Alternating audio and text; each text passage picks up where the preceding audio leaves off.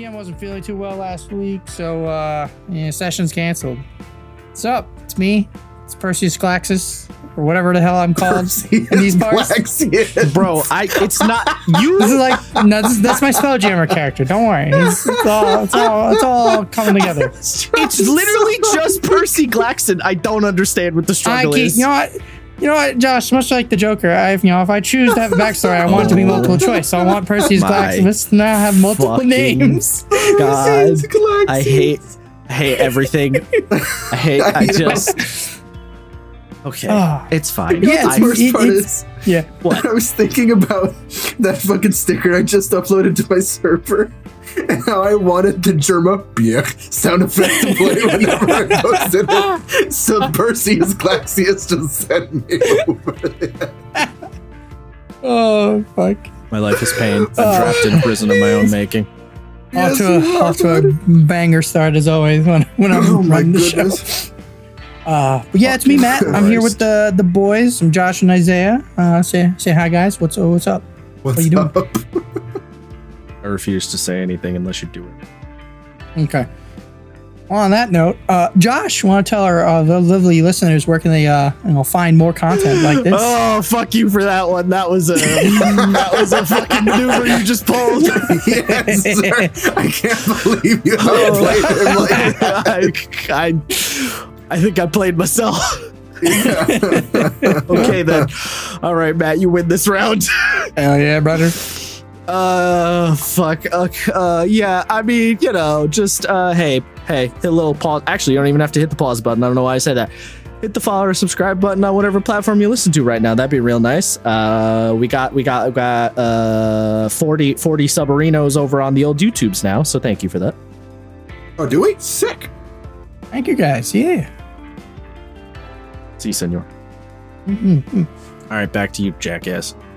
Yeah, but so today, on top of last week being sick and still recovering, on top of working a lot, just don't and be on sick. top of, I try, man. It's real hard. And then also the fact, much like that one guy from what's that Kevin Smith movie? Oh fuck, what's the first one that he got real famous for? I don't Kevin know Smith. what the fuck you're talking about. You know, the guy who made Jay and Silent Bob. What's the fuck? Oh my god, I'm gonna be so bad. Anywho's much like that one guy where he's like, today's supposed to be my day off.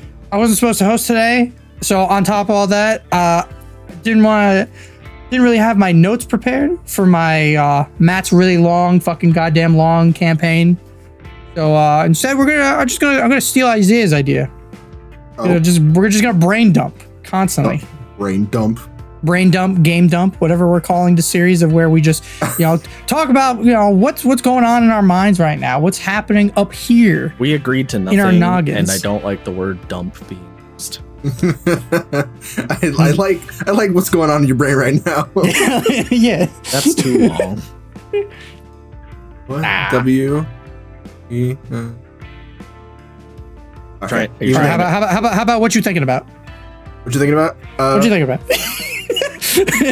That just reminds me of fucking the Ashley Birch. Hey Ash, what you doing? Oh yeah. I think I'm getting it. Oh. Yeah. Hell yeah, you're doing our best, bud.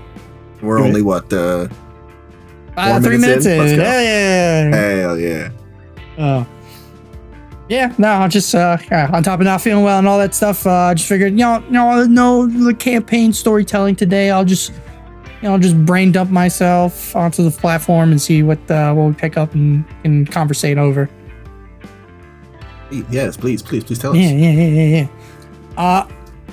Recently, up to date at this moment, I don't know if anybody has been this moment. At this moment, yep, you know what I said. I don't get what you mean, but sure. Wizards of the Coast and Hasbro have recently announced actually a couple things. The survey packets for the last UA, the one that had way too much shit in it, that's out now. So if you haven't done your survey, do your service and go do it, because fucking someone's got it. I'm gonna let you finish, except I'm not. Do we want to just discuss the survey thing right now? We could. I mean, I did mine there. I did mine like while I was at work today. All right, I'm a keep it 100 with you, Chief. Yeah. I have not done any of the surveys except for the first one because it occurred to me.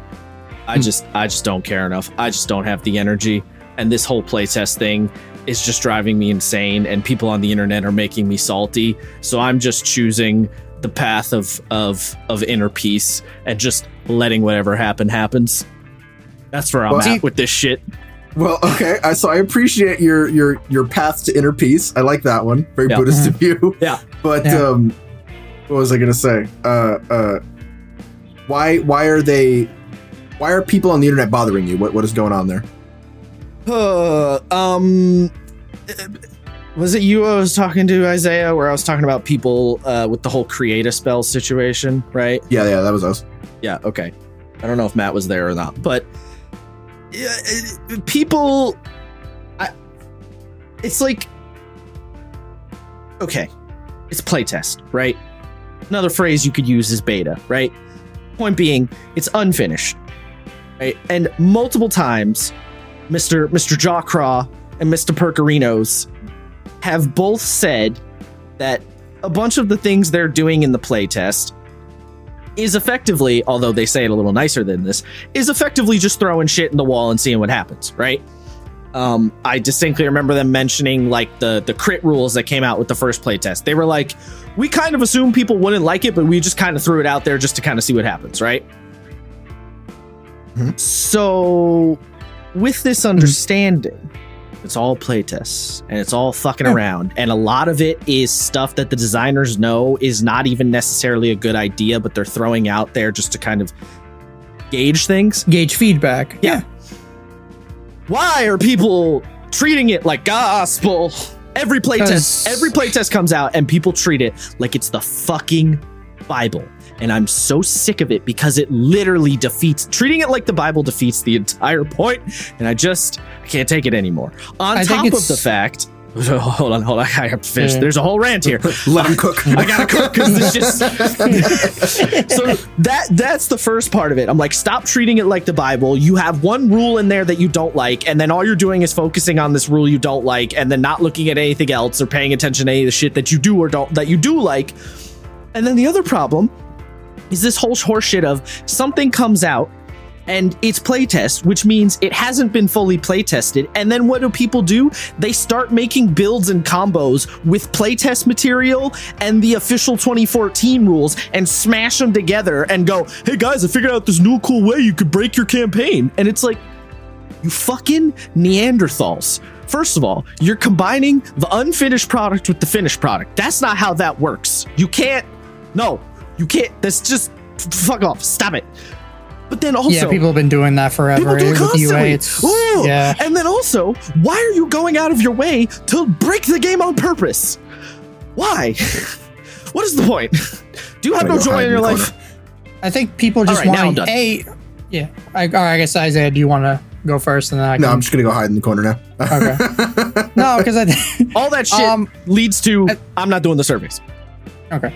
I think it's a couple of reasons. A, because it's coming from Wizards of the Coast, the official arbiters of D&D. People treat it, like you said, people treat it as gospel. So it's like, so if the makers of the game are playtesting this, then that means this is what they're working on. Therefore, we can use it in our games. That's what a lot of players do. A lot of DMs sometimes, which is not allow or unallow, but a lot of not how that works. Again, I'm not trying to be that guy, but this is a player thing. A lot of players, because I've had this multiple times in my games, a new UA comes out and they look at it and they'll be like, ooh, Matt, can I try this out? Ooh, Matt, can I try, or this really broken thing that was in UA. I'm going to pick, like this fighting style or this subclass thing that didn't make it into Xanathar's or Tasha's or whatever, but it's in the UA, so we're going to use that, right? And I'm like, no, what? No, why'd you even pick that? Like, what? So it's a constant thing. It's a player thing where they see new shiny, and because it's playtest, it's broken as fuck, and they just want to use it because it's cool. It's cool, new shiny broken as fuck thing. It's not always broken as fuck, to be fair. It's not always broken as fuck. There's been plenty of playtests that were fine. Right. Well, all right, this is the other thing. Most of the things that I have seen, plenty of UAs, I should say. most of the things that I have seen that players pick from UA have been things that have been broken as fuck that players want to use that didn't get pushed forward for reasons. Hold on. There's two different things here. There's two different scenarios though that you've laid out in one fell swoop here. Because so if there's a subclass, you know, like my memory is not strong enough on these, but like, you know, whatever, Zealot Barbarian in the UA, which later got printed into Xanathars or some shit. Obviously, if it gets officially printed, don't go back and use the UA version just because it's like more powerful or whatever. That's kind of a dick move. Now, if you want to ask your GM, like, oh, there was a part about it that I liked better, can we try and ad hoc it onto the new official version? Sure, that's fine.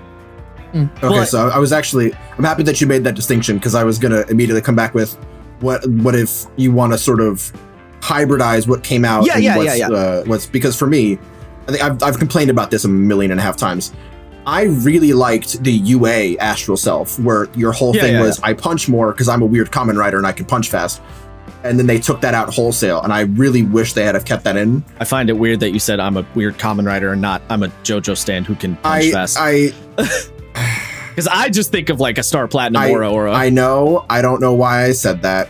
Yeah, I don't. I'm just gonna sit here in my cringe. I don't know either. So yes, if you want to sort of ad hoc afterward, that's, you know, that's different. And but however, if you're the player who's like, can I use the old UA thing and try and like do some adjusting, then you don't be an asshole when your GM adjusts it.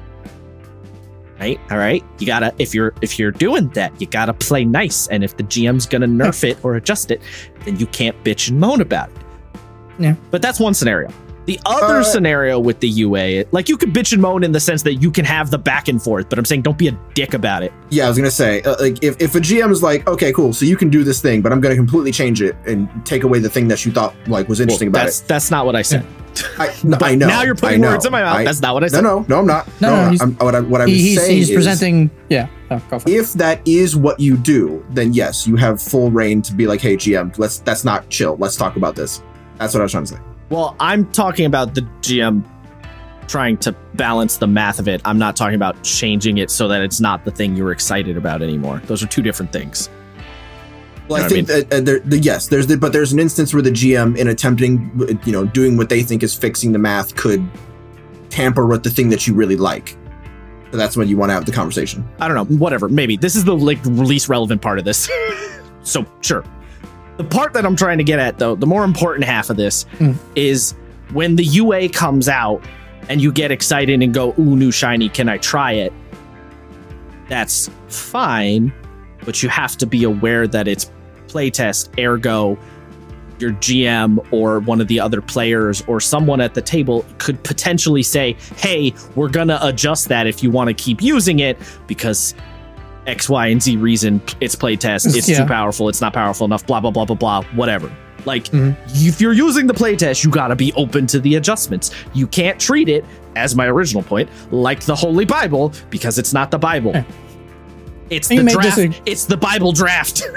Yeah, and there are things that people might agree with or disagree with, and then that's when, again, you have that conversation with your DM and you guys work on it. Like, was it the Ascendant Monk? The Dragon Monk that came out in Fizban's? Yeah. Everyone loved it in the UA, and then when it came to the actual book, they nerfed the dragon aspect ability that everyone loved, and everyone's like, well, this was going to be good. And so me looking back and forth, the minor changes they did to nerf that ability, which didn't need to be nerfed. Yeah, it was one of those things where I'm like, this might be an occasion where I might just say, I'll just take the UA ability and just throw that in the main one and say fuck it because it doesn't matter. Yeah, I mean, it's cool. It's like, yeah, it's your again, table. It's the conversation. Yeah, it's your table, so that's fine. But the problem comes from everyone like going online and being like, oh, look at fun thing I made, or oh, X thing bad because what? And I'm like, you're like judging, and it'd be like if someone's like trying out a recipe and they make like a tiny serving and they make like 3 different versions of it, and then you just tell them how shit they are at cooking because all 3 versions were bad. It's like, bro, I'm trying the new recipe. That's the whole point. Yeah. I mean, I'm just over this UA shit. The 1D, the playtest, I'm over it. I'm good. I remember, last month I told you guys the same thing. Like between the OGL shit and everything, I was like, oh yeah, the OGL. I was like, I'm like, dude, I'm not filling out the survey. I don't have the energy. I don't. No. And you know, I watched the video where Drawcar talked, and they're like, the Paladin got really good scores, and I'm like, how? And then it's like, yeah, the Druid got really, 60, 50%. And I'm like, makes fucking sense.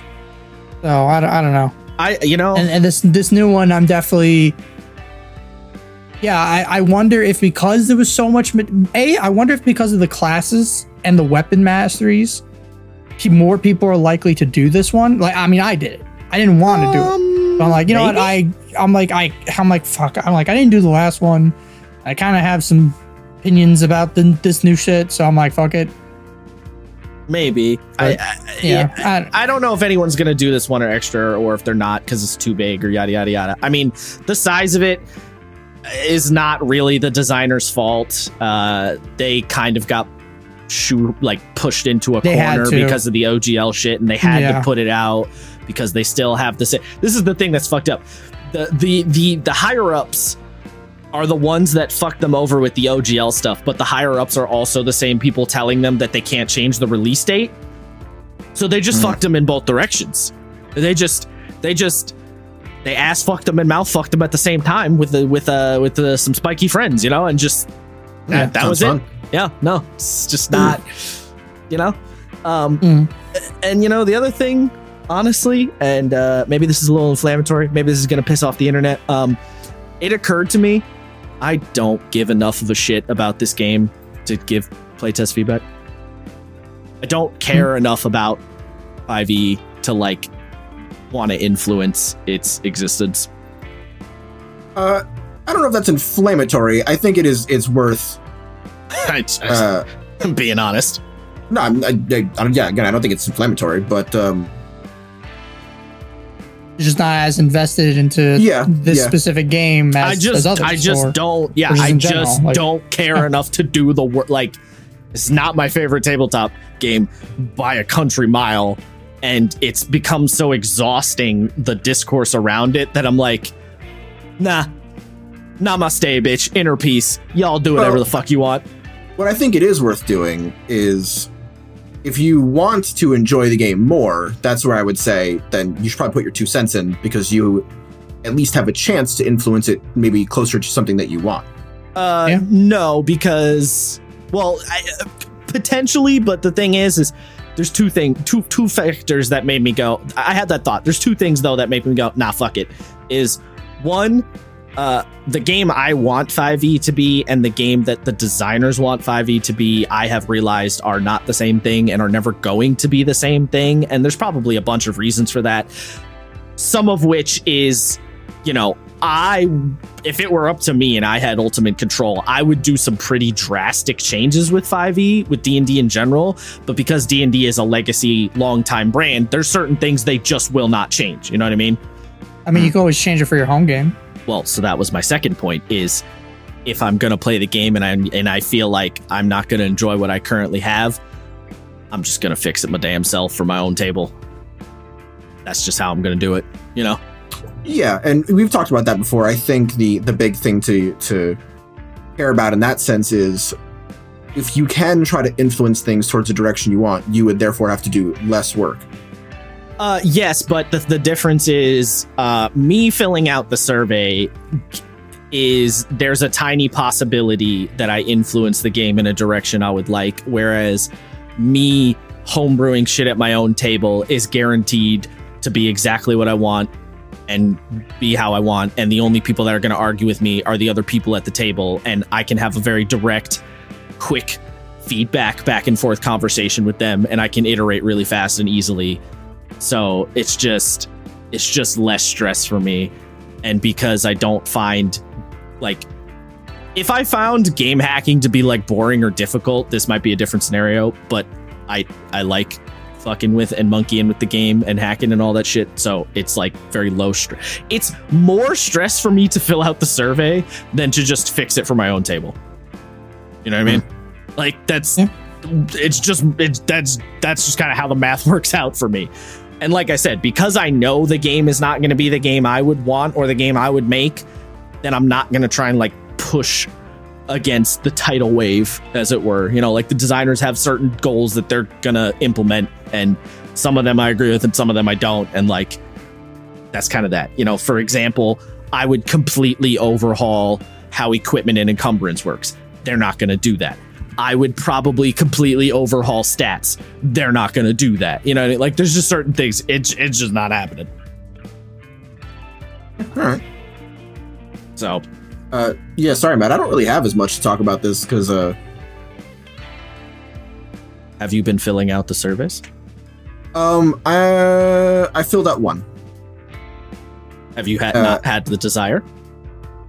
No, I just usually forget. I'm just really bad with remembering when the surveys are due, and then I go, okay, I'm going to sit down and do the survey, and then the due date was a week ago, and I went, oh shit. Well, the current one's still up. It is. If you care to. I might. I don't know. Because I know you really like the magic spells and stuff. So I do. So my question was: is the player's handbook that they just released this week or something? Current playtest. Yeah. Is that, did they do any changes from, or did they just compile them? What? What do you mean? No, the thing Matt posted is the survey. Yeah, I posted the survey for the last PDF for the player's handbook playtest, which is the last one we got. There's not a new weapon one. Maneuver, the 6 classes, the couple of feats. Yeah. There's no new one. Yeah. I was under the impression it was a new, like, it was iteration, 1.23. No, it's playtest 5. It's not playtest 6. Got it. 5 is the most recent one, and that's the one that had the rest of the classes except for monk ? And the weapon masteries. Yeah, supposedly next time we might see the monk and or another iteration. Apparently they said they have like multiple iterations of the druid that they want to like present and see what people stick with or what people like. Definitely like to see that, because I was, I think that, like, just like the rest of you, not really vibing, though. In all fairness, I don't really vibe with druid on the reg. So I was gonna say, you don't even like druid, so I feel like there's nothing they could possibly do to make you happy. I'm gonna be honest. No, that's not true. Okay. Let me ask this question then. Isaiah, you're handed the golden keys. Do whatever the fuck you want with the druid. No one will tell you no. What do you do? So I would tie a bunch of their other stuff to their wild shape, so that's not the only thing your wild shape does as standard, like as a class ability. And I'd just get rid of all of the fucking animal restrictions. I think that's so dumb. I hate all that you have of the animal restrictions. What do you mean? Get rid of the animal? Like, if I want to be level 1 and turn into a fish, let me turn into a fucking fish. Or if I want to be level 2 and turn into a bird, let me turn into a bird. Like, there's no real difference in you having a bird or you having a familiar, or you being a bird or having a familiar. Well, you can look through its eyes. The problem isn't being level 1 and turning into a bird. The problem is being level 1 and turning into a rock. The bird rock. Well, sorry, no. Okay, the problem is turning into a giant eagle at level 1. Or an elephant. So let me specify. Or a T-Rex. The CR restrictions, I would probably, I'd give you bigger things to turn into, personally. But no. I meant mainly the type of animal you can turn into at the certain levels. I think that's dumb as fuck. I've never liked that. And I hate the idea you mean like, you get swimming at one level and then flying at another level? No, I think that's the stupidest shit on the planet. I would throw that out. The CR restrictions I would keep. I'd fuck with them, so, at higher levels, beasts are not worthless.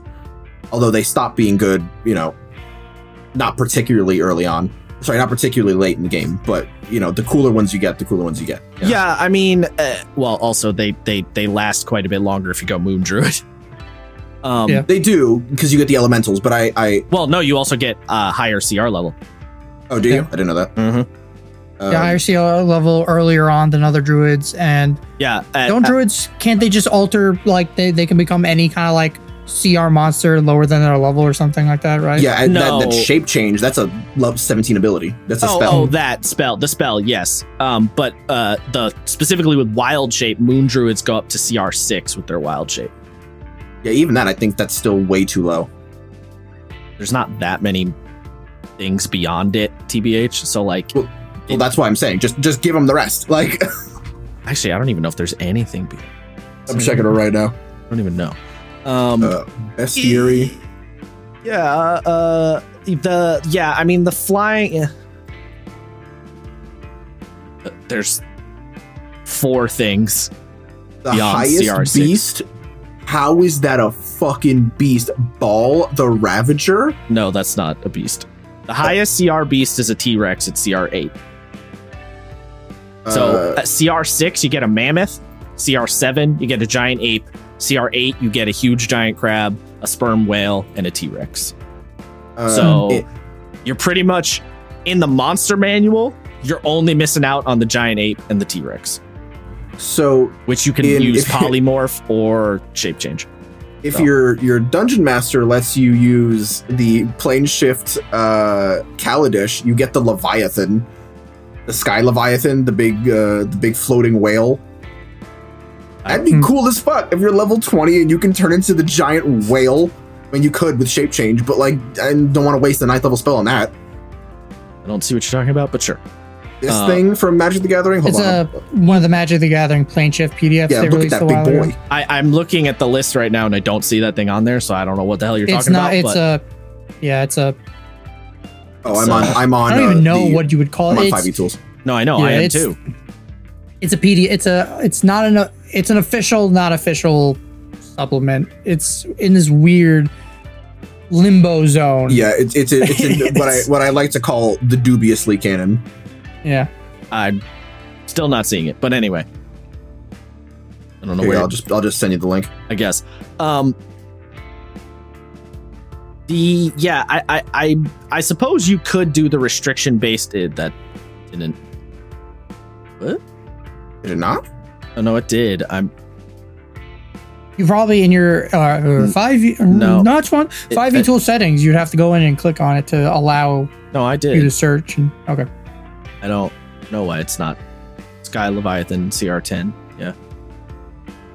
Sure. Awful looking, guess. Not relevant.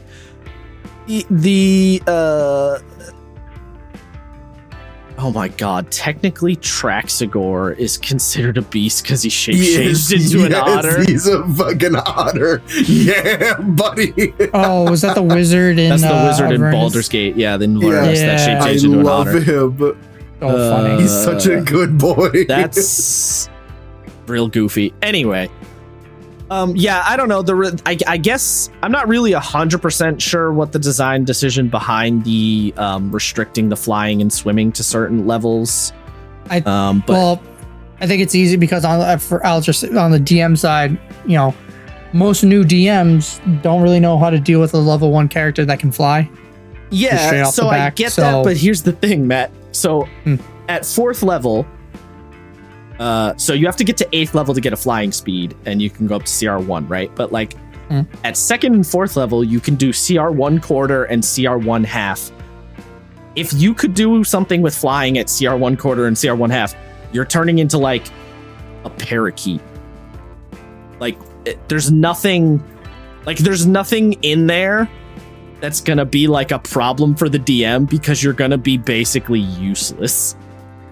You know what I mean? That's kind of why, that's sort of my train of thought, because at that point you're just a familiar, right? So to give you an idea of like the coolest thing, if your DM allowed it, the coolest thing you could possibly do at 4th level, if you're allowed to use flying speed, is a CR1 half awakened giant wasp.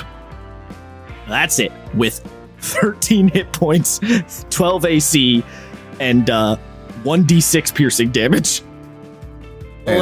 You can't, it doesn't really matter, or you could turn into one of the giant canaries that Bahamut has, but just the bird, not anything else, which has more health than the wasp. A large-sized creature too. Yeah. It's a big canary.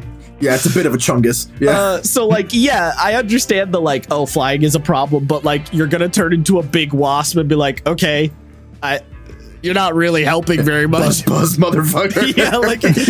You're not really gonna be doing anything that different. So I don't even think it's an issue. How horrifying with a human-sized bee. Like, hilarious, yes. Fucking bee drill. You're like, oh. Well, that would be hilarious. Don't get me wrong. But yeah, I don't really think it's an issue. I think what they were I think if my guess is the restricting on the like swimming and fly speed thing is so the druid it's like a niche protection thing. It's so the druid doesn't step on other people's toes at lower level. Particularly, I'm thinking about a scenario like, the rogues thing is I can sneak real good, and then the druid is, oh, don't worry about it. I'll turn into a parakeet and fly into the bedchambers of the king and just dick around in there all night long. It's like sort of stepping on the druid's thing or the rogue's thing. That would be my guess for why they restricted it in that fashion. And the reason it goes away at higher levels is because that's less of an issue at higher levels, because everybody starts doing all sorts of weird shit, as levels go up. Yeah. That's a guess, though. I don't know 100% what their train of thought was. But yeah, I'd be fine. I don't think I think it'd be okay to remove the flying swimming restriction thing and just have CR take care of it. I would also focus more on weave natural magic, like weave nature energy and make that part of your wild shape. Well, that's like you're attacking it. Well, actually, they are kind of doing that. They're kind of doing it with channel nature. They're doing it with channel nature. Yeah. They're kind of doing it. Yeah. I kind of want it there. Yeah, I just want it, but more. Have you ever considered playing Druid of the Land, like for like a one shot or anything? Like the magic druids. So his problem with the druid, we've had this discussion many times. His problem with the Druid of the Land is it doesn't give you any alternative options for wild shape. Exactly. Yeah. So Isaiah wants to play like the Stars or the Wildfire Druid. And let me tell you, Wildfire Druid, fun as a motherfucker. Or like the Spores Druid, which I like. Spores Druid's cool. I'm less of a fan, but I wouldn't mind playing one day. Well, Spores Druid, your wild shape becomes like weird mushroom power activate. Yeah. Yeah. That's my big thing. I want, yes, I'm really happy that we get subclass changes to that, but I want part of your actual class. Yeah, which they are doing. I think after this feedback, I think they're getting to the point where people are like, because Wizards originally, when they were doing the playtest for the Druid, they're like, we want to make wild shape the Druid's main thing, to which everyone was like, no. See, okay, so that's my thing. So if their idea is we want to make wild shape the Druid's main default thing, then I think the way they're doing it makes sense. They just need to do it. Basically, if they're saying if wild shape is their default thing, and maybe they'll change the name because wild shape does sort of imply the animal changing, right? So maybe they'll change it to activate nature or whatever, blah, blah, blah. Doesn't matter. All right. Because they did change the name of it in the playtest. If wild shape's the Druid's thing, then by default, wild shape turns into animals, and then the subclass changes what you could do with wild shape. I think that's fine. I think that should be how they do it. And they already are. The only problem is they just now have to go back and do that with the other classes. So like Land Druid, their wild shape lets them empower their spells. Shepherd Druid, their wild shape throws extra summoning shit or something. Just do that more retroactively. That's all. Because if they're going to commit to wild shape is their sort of their equivalent of the Cleric's Channel Divinity, then just have the subclass modify it. So you don't need to. Mostly I'm saying that because it requires the least moving things around. It's a very simple, easy way to keep what they want and also give some other options. It doesn't mess with things too much. Also, actually, I forgot, the Circle of the Shepherd already can do different stuff with their wild shape also. Because they get the spirit totems. So I actually forgot about those. I think those use your wild shape, don't they? Maybe they don't. I don't remember. I don't remember off the top of my head anymore. Starting a second level, you call for it as a bonus action, blah, blah, blah. Counts as a bonus. Oh, it doesn't use your wild. You just do it? You just do it. Oh, it does? Yeah. Oh, okay. That's cool. Yeah. Once you use this feature, you can't use it again until you finish. Yeah. So rather than saying, so once you just do it once per long rest, once per short or long rest. So rather than doing that, just take the spirit totem ability and tie it into wild shape. Yeah. Boom, bang, boom. Yeah. Doable. I wonder, does land have a weird thing that they could tie in like that? I know their thing is mostly the extra spells. I think natural recovery. During no, that's basically the same like wizard. That's arcane recovery. Yeah, that doesn't really work. Maybe the land stride ability. No, that doesn't work. Yeah, so the land druid would need something to use their wild shape on because they don't get maybe anything. It would be kind of like you guys remember the moon druid where not moon druid, sorry, the moon sorcerer that just came out where like as a bonus action they can swap between the 3 different spell lists. Yeah. Why not just do that like with wild you expend a wild shape and you switch your land. You switch your land type. Yeah, you can do that. Yeah, and now you have access to basically different all spells. your different the spell load tables. So it's like, oh, it's crazy. That'd be hot. I like that. Yeah. I'm never gonna touch land druid, so like knock yourselves out. But yeah, I could see that. I think I played one for a one-shot once. It was, I have the polar opposite opinion of Isaiah. Moon druid is all I ever wanted out of druid, and every other druid afterward, I'm like, man, don't need you. Yeah, that hurts me. Hurts me so deeply. I've seen too many moon druids, so I'm just kind of like, if anything, I would want moon druid to be doubled down even more. More wild shapes. More elemental. Brian. I don't know how to do it, but I don't know. I'd make them even. I would probably make moon druid even more bestial, like hammer that theme home more. Like maybe even their natural form, like their standard, like walking around, they're even more different than normal. Almost kind of like the beast barbarian. Okay. I have lots of ideas for how you. I'm surprised they haven't done like a Lycan druid or anything. True, Lycan druid would be a cool thing. Personally, I would love not even a druid, but I don't know what you call it necessarily, but like a shapeshifter class. Like that's their whole thing is shapeshifting. Like they're not even like maybe they're a martial, right? They're not like a spellcaster, but they can shapeshift into a whole bunch of shit, and their different martial abilities are based on whatever form you're in. But I agree wholeheartedly. I'm still waiting for my dedicated pet class. So many options for pets, though. No. Not pet subclass, man. I want pet class.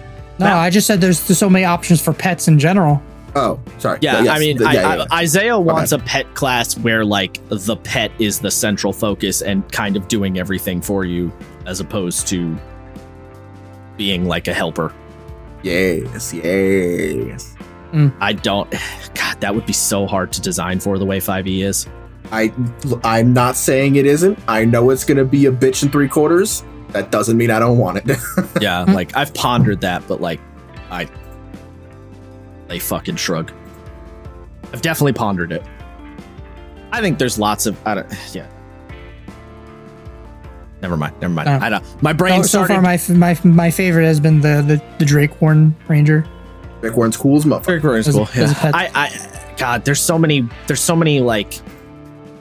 I feel like I'm gonna start turning into a fuck 5e fest, but like, there's so many ideas for like other classes that I could do and stuff, and I think I know they lean into the subclass thing, and I get that that's their logic. Is it's easier and it sort of shakes things up less if you use the subclass system. I totally understand that. However, I think they've thrown the baby out with the bathwater maybe a little too much and gone too far into leaning on the subclass system to the point where I'm like, there are certain things that I think you should maybe just make a whole class for. That's just, that's just me. Yeah, I don't think anyone's going to argue with you on that one. I think there's, although it sounds like Matt was about to say. I was about to say, no, because I keep saying ringing this drum of, this is literally what the design is. 5e, the linchpin of 5e is the subclasses. No, I understand. It's about the subclasses. Yeah, you can have a summoner class, but like, why would you bother doing a whole summoner class when you can just make a subclass, 2 or 3 of them? Because and you can have different archetypes, kind of like what they did with psionics. Well, they couldn't figure out a good way to make psionics work in 5e, so they're like, fuck it, let's just make different psionic subclasses. And those yes, they're easy to design, but they also they give more flavor to the class. Well, and that's the thing. Yeah, let's not pretend they're easier to design is a huge portion of it. I mean, so just because for me, I've got a whole myriad of reasons. The first one, just because it's hard doesn't mean it's not worth doing. Like, No, I'm not saying that. Yeah. No, I'm not saying that you are, but that is like a common consensus of like, it's simpler to do this, so we're just going to do it. And it's like, okay, but like sometimes the difficult thing is worth it because it shows that you're capable. It shows you what the system is capable of, and it shows your skill as a designer if you can like go for the complex thing and get it to work. And while yes, I could just make any of the pet class subclasses a thing, the amount of stuff you could deal with a full dedicated pet class, you could have like a beast pet class and a fucking dragon pet class, or sorry, subclass, and for the same thing for beast, you could have fucking what's the other one? Actually, shit. Have you looked at the MCDM Beast Heart? No, I haven't. No. But Isaiah probably would love that. You're right. I was about to say you should probably look into that because that is basically the whole deal. Is the pet class? Yeah, I'm sure it's like as an actual like dedicated like class, and not even just like we made a subclass of barbarian, let you have a pet monkey or whatever. It's like it's like and it makes your pet monster like the main thing. Yeah. So that's awesome. And they keep making new ones too. I did forget about that. You probably would be into Beast Heart. Isaiah sort of hit the point I was, without saying it directly, Isaiah was sort of getting at the point I was going to get, which is that I understand that the subclass is the linchpin. What I'm saying is they've over-relied on that linchpin. They've leaned into it too hard to the point that they're stretching its capability because you can make psionic subclasses and you can make pet subclasses and et cetera, et cetera. But there's a limitation to how much you can do with the subclass because at a certain point, the subclass is going to run into the wall that is the base class it's based on. Like you can go pretty far, but you can only go so far. Like if you're making like the one that a lot of people bring up is the witch, right? People want a witch class, and people go, "Oh, we'll just make it a wizard subclass." The problem is, at a certain point, you're gonna run into a wall if it's a subclass of the wizard and be like, well, it's still a wizard. It still needs to do certain wizard things that need to obey in a certain way. We kind of, like, if we go any farther, we're making a new class at this point. You know what I mean? Like, there's a wall you hit. So I think that, now what I'm saying is, don't do what they did in 3.5, they did the opposite. In 3.5, they just made a class for everything. Every idea they had became a class. They went fucking buck wild. Pathfinder does this too. Yeah. I'm not saying do that. That's too far in the other direction. Right? And subclasses, some classes are the right end of the argument, and then a class for everything is the left side of the argument. And I'm saying don't go too far in one direction or the other. What I'm saying is there needs to be a little bit of a happy medium where, yes, you can rely on the subclasses, and there are a lot of things you can do with subclasses, and I do think they work really well. But at a certain point, I do think it's okay to like add a class in here or there. And I'm talking like once every 2 years we make a class, you know? But then how many subclasses do you make for said class? Do you do the player's handbook thing? And that's like, all right, so we made this whole class.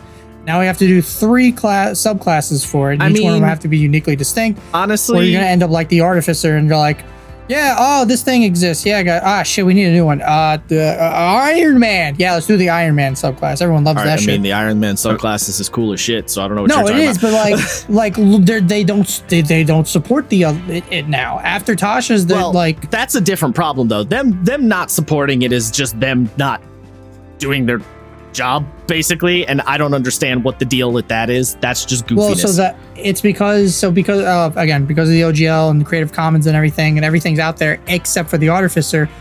Artificer is they own that specific thing because it was created for Dungeons and Dragons, Eberron, and all that shit. That's so they don't want that to be. Yeah, I know. I'm just giving you the reason that I know of. I think that is not. But in this hypothetical that I'm talking about, they wouldn't be treating the scenario like that. And how many subclasses for a new class? The magic number's 2. They always do 2. Every new book they do 2 subclasses, so it would just be 2. That's all. And then all you would do is add it in two subclasses for the new class, and then just treat it like every other class has been treated, and don't ignore it the way they've been ignoring the Artificer, because quite frankly, the way they've been ignoring the Artificer is kind of fucked up. Yeah. Well, something else I was going to say is in reference to the art of. Huh? Don't say. Ooh. Yeah. Duh. Something else I was going to say is you have to really watch out for the slippery slope of just make it a subclass, because we got an artificer subclass for wizard way back in the way back. Yeah. And it kind of sucked because it was really limited in what it could do. Yeah, because at a certain point it's still a wizard. Like you still have to still have to call back to the base class. Like you can only that's what I mean. There's a limit to how far you can stretch a subclass. Yeah, and which is also why a lot of people say the psionic stuff feels a little like it's okay, but it's not what I want. It's like it could be better with a lot of the psionic subclasses. Who's saying that? Oh, I see people say it all the time. Really? I mean, also, yeah. Well, besides me and I was just saying, besides this, because everybody, because everyone loves like the psychic warrior. No. So you misunderstand. Like the psychic warrior and aberrant mind. Everyone's obsessed with playing aberrant mind sorcerers. You misunderstand. Yes, people are into them and they're cool. That's what I'm saying is those subclasses are good and people are into them, but a true psionic spellcaster is truly a psionic like a true psionic class. A lot of people say the people who want to play a psionic class do not feel fulfilled by playing something like an aberrant mind sorcerer. They still feel like they're left wanting because there's still more there's more room there, especially because the thing that a lot of people want to do with psionics is they want it to feel different from magic. And none of the psionic subclasses do that because they're based on the original class, so they can't feel different from magic because they're using magic the way the base class uses magic. So a true psionic subclass would do shit different. They would have their own mechanics. And I know it's hard for me to see that because I've seen so many people play aberrant mind. I literally, my buddy Joe, play aberrant mind because that's what they got. Like they play aberrant mind, and he fucking ran with it. Yeah, like he ran with it and made it weird in his own thing. But like, you're pushing it and doing whatever you can with it because that's what you have. But if you were given a full psionic class, you would 100% run to the full psionic class. You know what I mean? Like people work with what they got because they're like, well, it's fine. I can make it work. But they would be much happier with a totally different psionic spellcaster. I mean. And what does it mean to be different? That gets a little hard to say sometimes, but the point of psionics is it should feel different from just magic, and this is literally what MCDM is doing with the talent. Like this is exactly why. Like Matt Colville was like, "There's no psionics hit in 5e, and the subclasses are just like." I forget how he worded it, but he was basically like the subclasses are just like here you go, here's a handout, now be quiet. Like we gave you psionics. We have psionics at home, basically. Yeah. And he was like, no, psionics should feel different. And then they gave the different. 2 feats too. The psionics. Yeah, and the feats, yeah. Natasha's, yeah. So, and he was like, no, psionics should feel actively different. So we're making the talent for that reason. And I'm like, yeah. Yeah, I mean, I will say, as someone who played Mystic for a very long time. Yeah, Mystic was the attempt. Yeah, and look, Mystic perfect? No. I appreciate the chutzpah. They may have gone a little too hard on the motherfucking paint, you know what I'm saying? But like, Aberrant Mind is good, and I would play one, and I built one, but as I looked at it, I kind of went, because I knew where it came from, I went, oh, I kind of wish there was more. And this, but I saw my baby be shattered into a million pieces. Yeah, into other classes. And then friddled along the other ones. And I went, no, but I like that thing. No, wait, give me back that thing. No, wait, but that was from that other. No, give that back. Like, you know. Well, Isaiah, I'll say is keep an eye on MCDM for when the talent comes out. It's such a bummer because I'm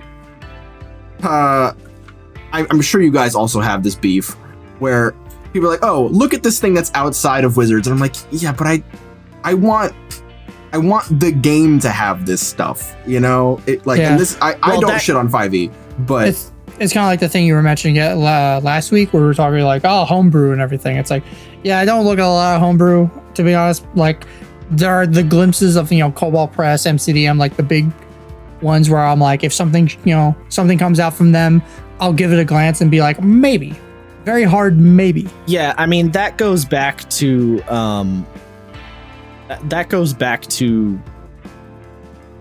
that thing I was saying about at a certain point, you have to accept that what you want the game to be and what the designers want the game to be don't line up, and you have to figure out where those points, like you have to figure out where those lines are drawn, and then acknowledge it, and then that's where you look for the homebrew. You know?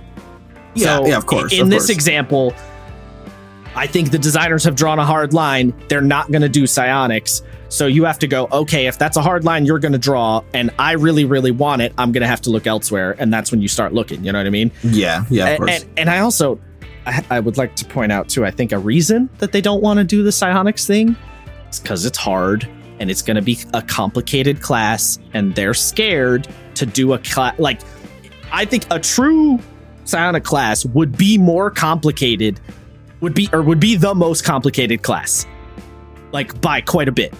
And I think they're scared to do that. I'm sure it would be, but again, that's exactly what I'm saying. Just because it's difficult and just because it's going to be a pain in the ass doesn't mean it's not worth doing. Especially no, I agree. If it pushes the system itself further along. I say we don't have time for that. D&D is under monetized. I'm like, please, I'm fucking screaming. I swear to God. It's so annoying. I just yeah. I mean, I really think that's one of the big reasons that psionics aren't going to show up is because of how might be true. Complicated it would be. That might be true. It might be undermonetized, but that's a One Piece fan take right there. Oh. Yeah, I went there. Interesting assessment. It's a One Piece fan take. 100%. I think the line of complexity, I think for Wizards, the line of complexity for WotC is the wizard. Like, I don't think they'll go. I don't think they will let anything get more complicated than playing a wizard. Probably. That's how I'm looking at that. You know what I mean? So I can see that being yeah. So like, you know, and also side note with the talent thing, it's not like, you know, a product coming from like a Kobold Press or an MCDM is not the same deal as I found some guy's psionic homebrew on fucking 5e. Of course, it's far more vetted. That's like, yeah, it's a way bigger deal. Before, like, yeah, there are certain brands. It's gonna be a nice product. Yeah, there are certain brands that I will almost unequivocally like root for, like Middle Finger of Vecna or Kobold Press or MCDM. There's ones where I'm like, you know, if a GM is like, I don't know about this, I have to look and do like, trust me, comrade, it's worth it. Yes, like All that being said, me and Kobold Press, you know, we're not on good terms right now. So you know, I mean, look, they tried with something of the whatever the fuck. Tales of the Valiant. There we go. I'm not even trying to be an asshole. I genuinely could not remember the name of it. No, it's not a good name. It's a bad name. Yeah. You guys know it's on Kickstarter right now. Yep. I haven't looked at it. I really should. I haven't been judging it at all. I don't really have any opinion on it. I just don't like the name. But I feel like I should give it a look over. I mean, it got backed. Almost $600,000 right now. Yeah. Oh, nice. Man, I don't know. Whatever. I don't want to go on the. Maybe we could do an episode about Project Black Flag and that whole situation. But anyway, I won't. Is it actually pirate themed? I'm confused. No, not at all. I keep hearing that. No, that was just. That was the working title. Yeah, the working title. Like when D&D's nuts. Like it was just the working title. They weren't actually going to call it that, and now everyone got used to the name, so everyone's like, "Why isn't it pirate themed?" Well, everyone got used to the name, and also everyone doesn't like the new name. That's the problem. Like, yeah. It's not just the getting used to. It's also the I don't like what you gave me instead. Wait, hold on. Here, okay. How did you? Someone on their creative team must have said, Project Black Flag, guys, what if they think this is a pirate game? I don't know. Right? Because you hear Black Flag is an unequivocal pirate theme, right? The Black Flag. I think, I honestly think they did that just because of the OGL stuff. That's I think literally the only thing. Like, oh, we're different. We're standing out. Black Flag, pirate. Let's go, everybody. We're rebels. Yeah. I do think that's what it was. Yeah, I mean, I maybe the idea was that they like make away with the product, right? They're we're going to use your system and get while the money's good, I guess. But 100%. Maybe call it like Project Robin Hood or something. What the fuck? I could see that. Or Project Vigilante. Or maybe the people think that's superheroes, but I'm just kind of scrolling through the Kickstarter right now. So they have the the class, the class features and everything. One of the new classes, Mechanist? Question mark. Oh, yeah. So yeah. So there's the artificer. What I think's gonna happen with Black Flag, at least for me personally, is there's gonna be lots of fun little tidbits that I can maybe steal, but for the most part, it's gonna be so close to 5e that I'm not gonna care about the entire game, and I'll just maybe steal a couple of cool parts. That's where I think I'm at, because I've been watching Nerd Immersion's videos, sort of keeping the updates on it, just out of curiosity. And yeah, every time I'm like, oh, that's a cool little thing, and the rest of it I'm like, yeah, whatever. That's kind of where I'm at. Yeah. All right, Matt. I'm just laughing because you were all worried about us filling time. It's been an hour. That's good.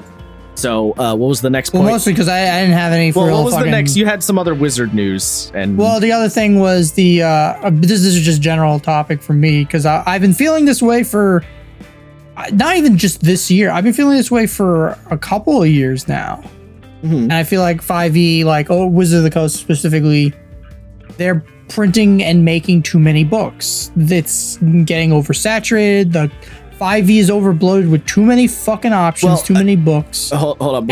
Before you continue, not to tell you what to do, but do you want to perhaps give people the quick context of why you're thinking about this? So there's a little more to it. Are you talking about the books coming out this year? I'm talking about price hike. No, I'm talking about the fact that the more books got announced within a short period of time. Yeah. So at this time, so the books, most of the books were already announced. They just decided to push them back. And instead of pushing them back like, a couple months here and there, because the Bigsby book got pushed back, they're coming out all in succession 1 month apart from each other. Well, I think it's from October or August all the way to October for the holiday seasons, obviously. Yeah, they pushed books back, and they did also add another book. Oh, yeah. Is it a full book, the dragon thing? We don't know yet. We don't have full details, but it's a full priced book. Let's put it that way. Oh, what the fuck? We just had Fizbins. What are we doing with another dragon book? We have the gold standard. Well, so here's the thing.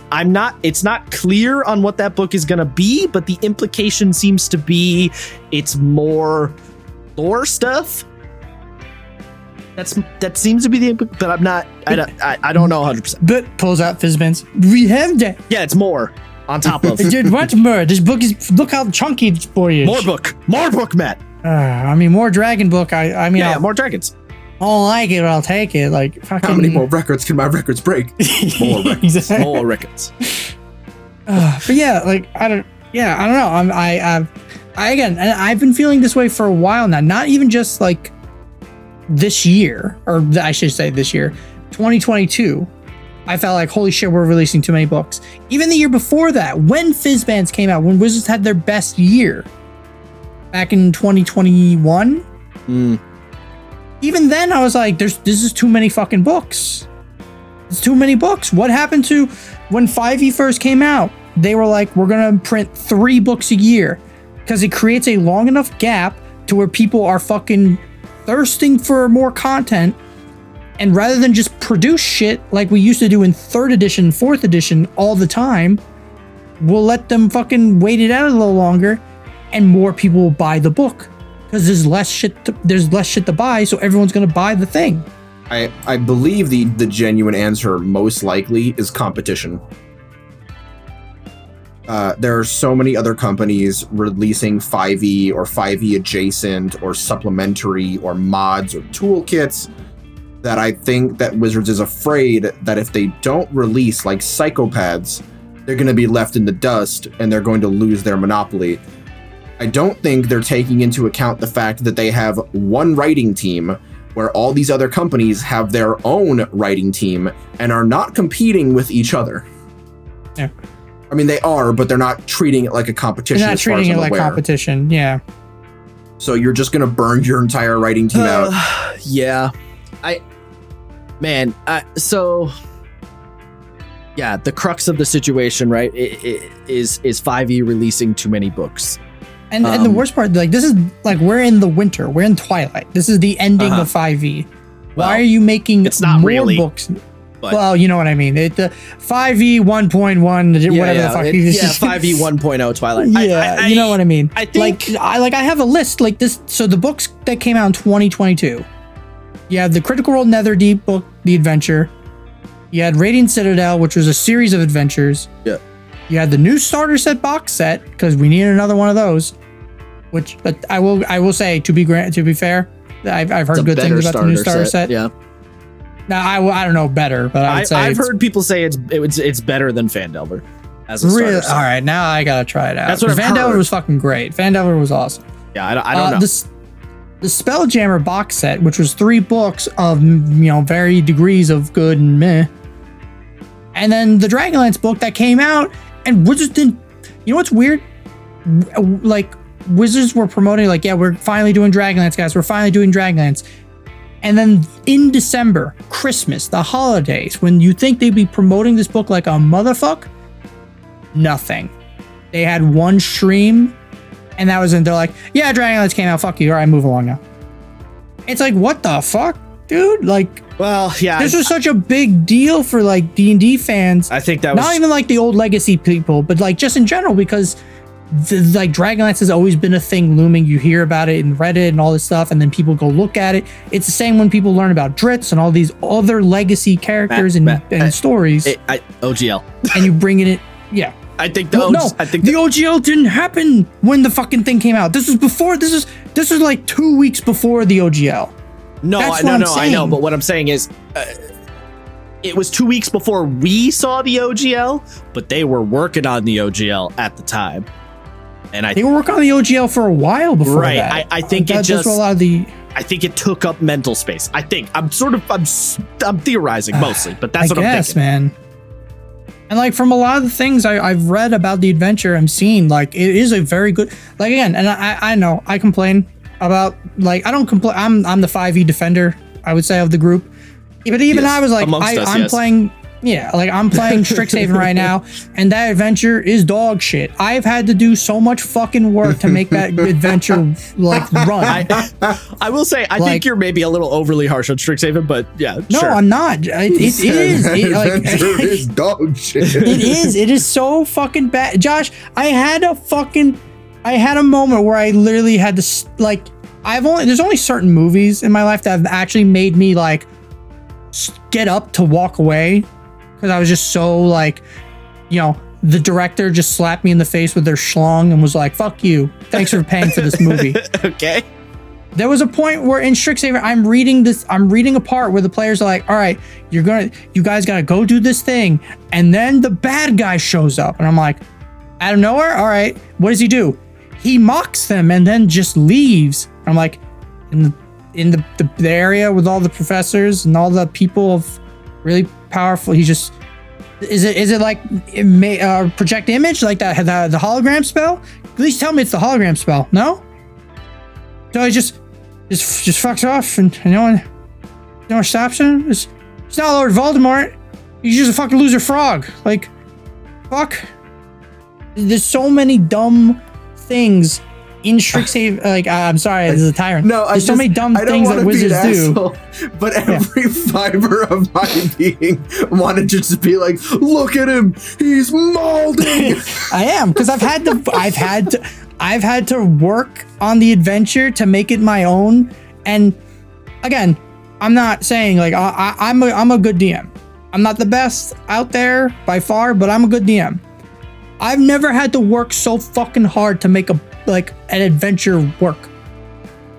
Like, I paid $50. I paid $50. What is this? I just really want to take a moment. I want to take a moment to appreciate that I just sent Matt off on a me tirade with one sentence. Yes, sir. That's what I just did. And again, and you know what's funny? Like, this is like the campaign that I'm running with my players. This is such a good fucking fun time. It's so fun. But it's not because wizards. It's because the Magic the Gathering people who made the setting, and then I took said setting, and then I made it work. Not wizards. All right. Well, where's my name? where's my name in the credits? All right. Jesus Christ. He just keeps going. Don't worry about that's exactly how I feel about Hellscapes. All right, fair enough.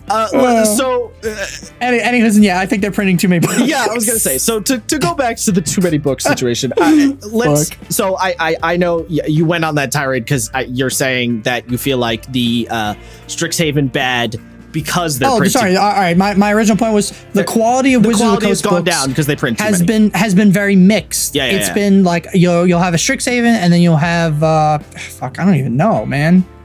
Because a lot of people when I look this stuff up, when I watch interviews, when I listen to other podcasts, when they talk about, a lot of people are like, yeah, I think the last like good Wizards of the Coast adventure was Tomb of Annihilation. I'm like, okay, that was over 5 years ago. What the fuck? Yeah. Okay. Like, what happened? All right, Matt, breathe.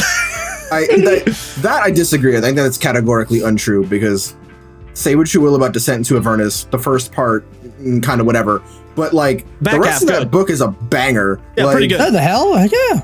Yeah. So, I have a couple of like. Yeah, I know. I kind of jumped off. Yeah, Matt. I was going to say, breathe, Matt. A little bit too much, but yeah. So, because I'm having like a bunch of thoughts. All right. So with the book thing, yeah. First point I want to ask. So, correct me if I'm wrong here. I'm not going to disagree. I do think 5e is probably releasing too many books. However, I do still think it's less than older editions.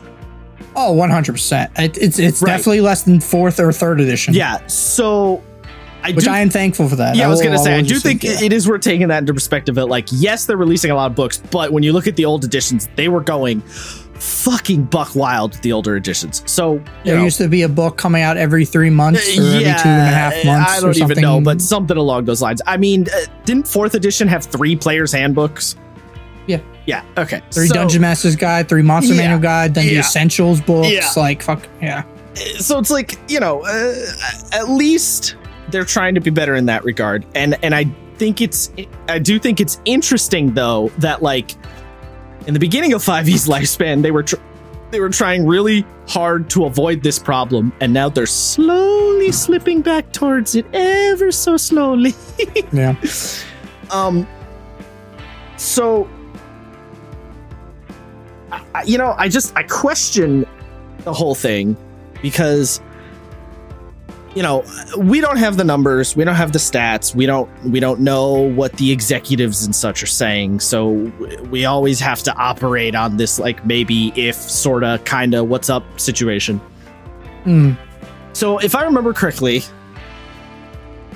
this is me asking you, Matt, because you probably, I don't know, maybe you might remember or don't remember, but like, they said they were going to release less books because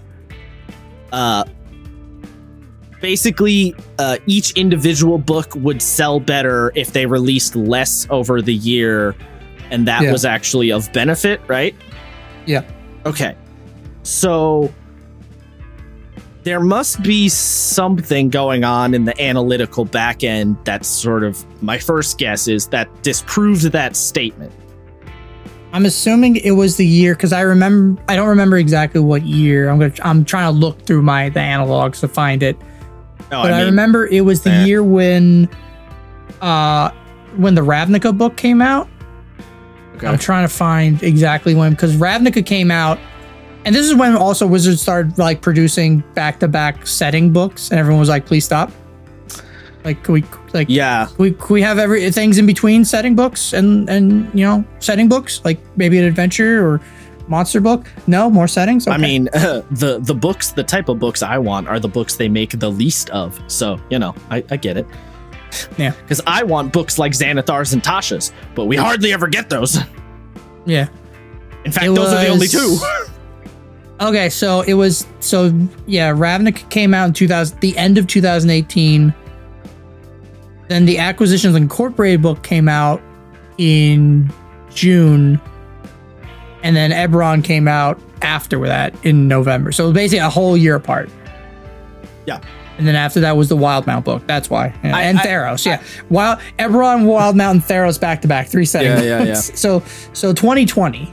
So that was the year that they started printing out a shit ton of books and materials. Tasha's, the Dungeon Master Essentials kit, the other box, the box set that came in between Vandelver and the new one. Sure, I'll pretend like I want the white dragon on the cover. Sure, if you say so. Okay. I don't remember it, but if you say so. No, it sounds vaguely familiar, but not really important. The year, the gap, blah, blah, blah. I'm just saying at some point, the analytics on the back end changed up that statement, right? And so they decided to release more books more consistently. But like Isaiah was saying, at a certain point, it's like you're kind of burning out your team. And then, like you're saying with Strixhaven, the product is arguably getting worse. So now the train of thought becomes, okay, is this even working? Like, if the products are getting shittier because they're getting more of them, so they have less time in the oven to cook, is it actually going anywhere? Is it working? I think that's I would love to know the numbers. Not that one of the things I've been kind of thinking as well is that a lot of this stuff is getting like rushed. Not the artwork. The artwork's fucking great, but the design, the design's getting rushed. Probably, I think. Think about it this way: within a year and a half, we're gonna get the new player handbook and DMG and all that. They have a year and a half to hammer all this stuff down, and you have your entire audience this divisive over the playtests. Now, at this point. Like I feel like they need more time, and they're not gonna get it because it's like we have to meet the deadline, the 50th anniversary. We have to do it, you know, OGL or whatever. Regardless, we're meeting that fucking deadline. Right. Which it's probably gonna be bit of a problem. Yeah. And then on top of that, we're also releasing 5 more books this year. And then on top of whatever other fucking book we're releasing next year before the new edition comes out, air quotes edition. I mean, like it's too much. It is worth pointing out that the teams working on like the adventures and stuff, probably not the same people working on the rules refresh.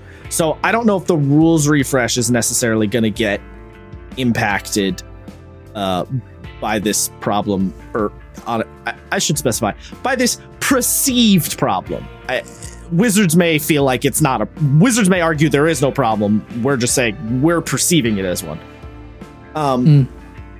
I don't... But yeah, I don't think the rules refresh is going to really get bumped around because of like the increased speed of books, because I think it's probably separate people working on these things. Could be wrong about that, but we will find out.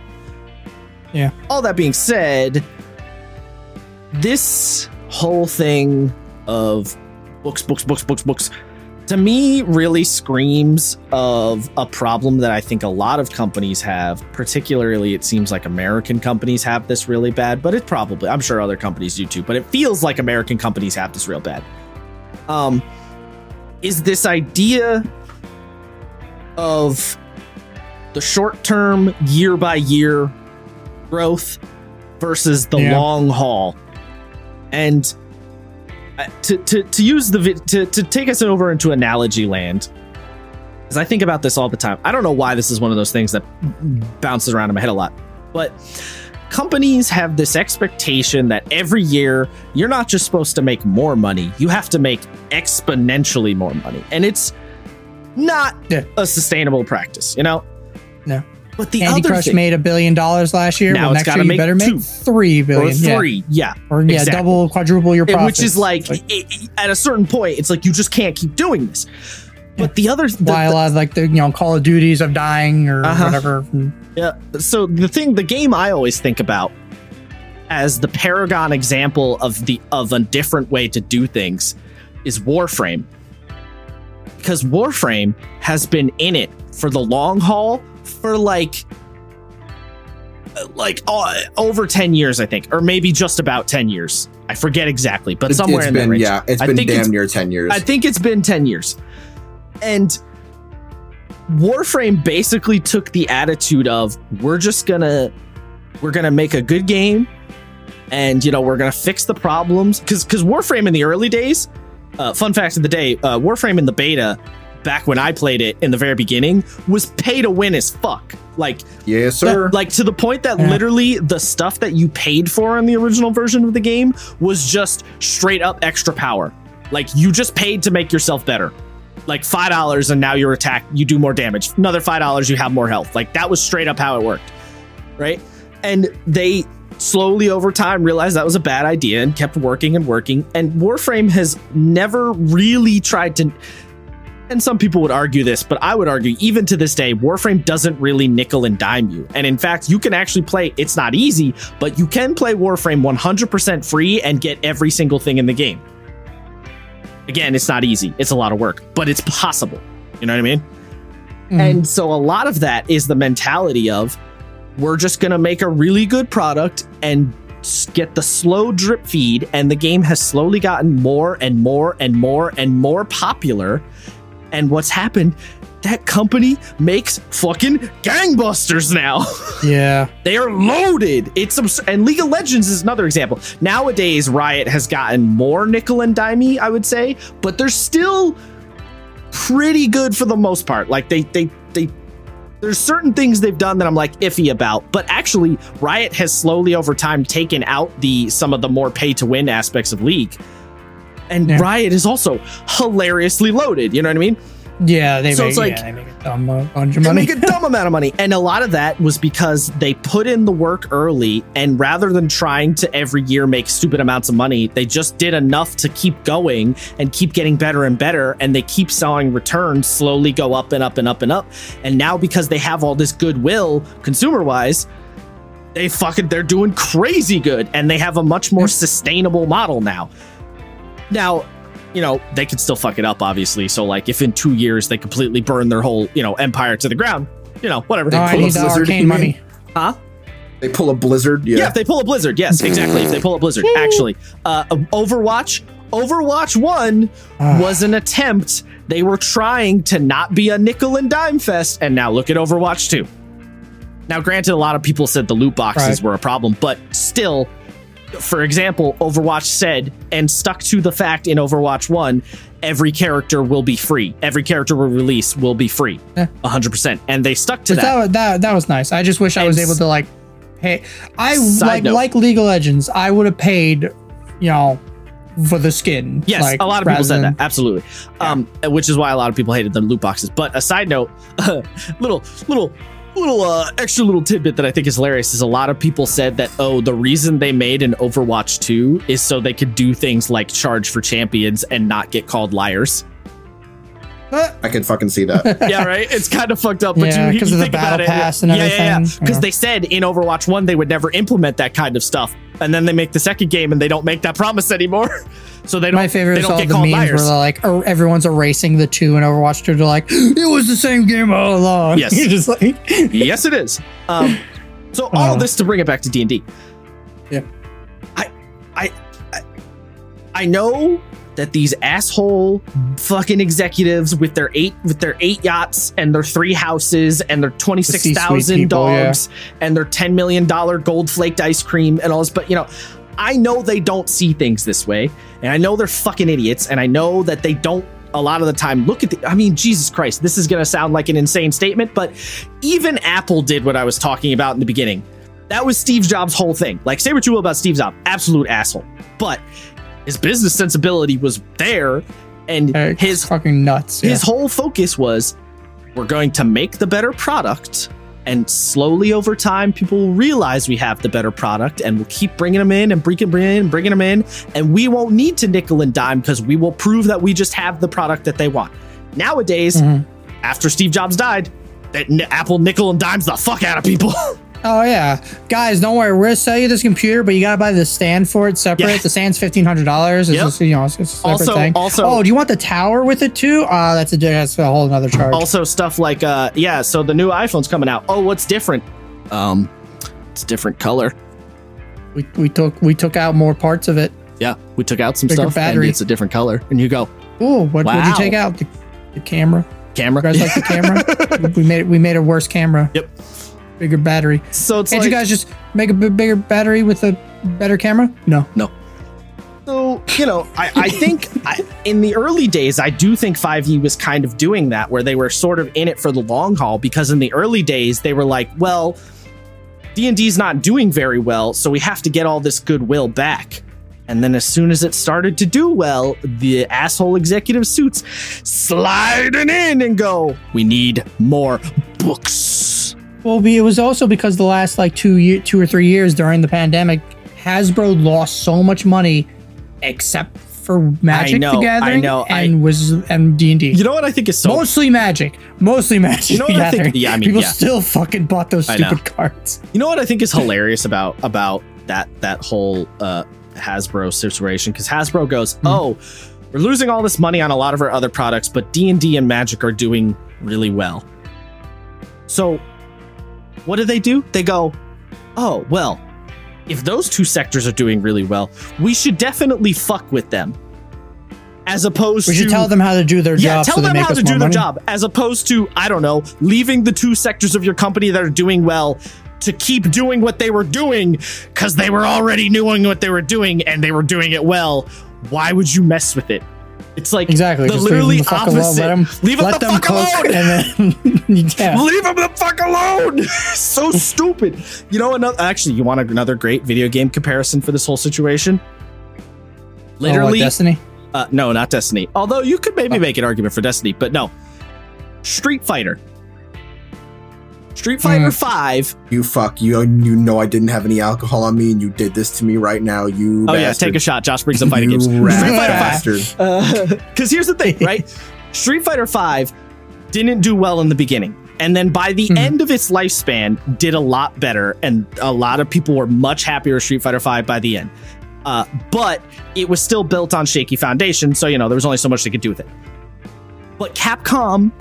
By the time Street Fighter 5 is ending, Capcom was going from doing really shitty to now they're doing really, really well. Resident Evil's popping off. DMC's popping off. Monster Hunter's popping off, right? All their big shit. Mega Man 11 is the best-selling Mega Man ever. All their shit is popping off. What do they say to the Street Fighter team? They go, hey, y'all, knock yourselves out. Do whatever the fuck you want. Go buck wild. Here's a stack of cash. What happens? They've made... what is shaping up to be the literal best Street Fighter game ever made. And it's the same people who made Street Fighter 5. And it's because they learned and they had the time to build up the skill and build up the focus and slowly get that goodwill in there and get people on their side.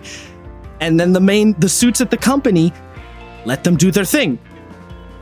And now we have an amazing product. Now, technically, Street Fighter 6 isn't out yet, but we've all played it. Everybody's played it quite a lot at this point. And it's... I haven't. I know. Yes, we know, Matt. We know you hate fighting games. I don't hate them. I'm just not good at them. Namaste.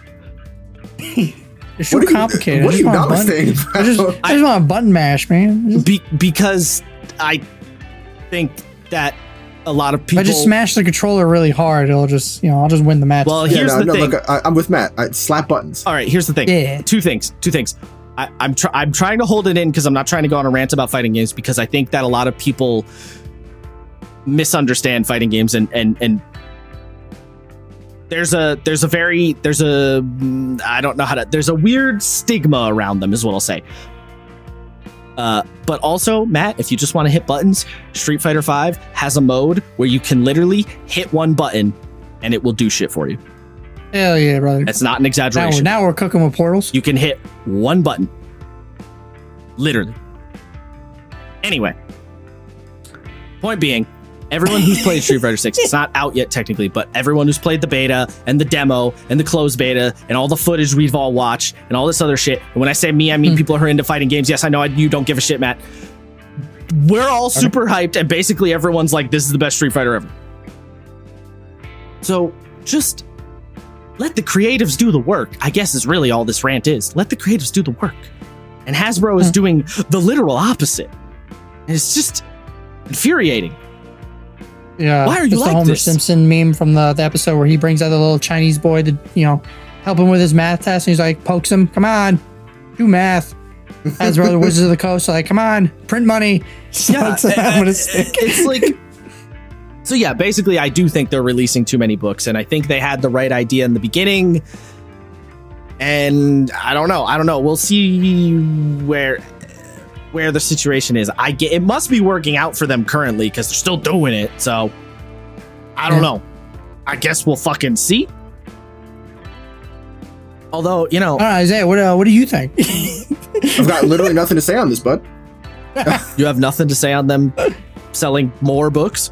Nothing that you haven't already said. Oh. There was a few times where I was gonna pipe up, and I went, no, he got. Well, now I feel like an asshole.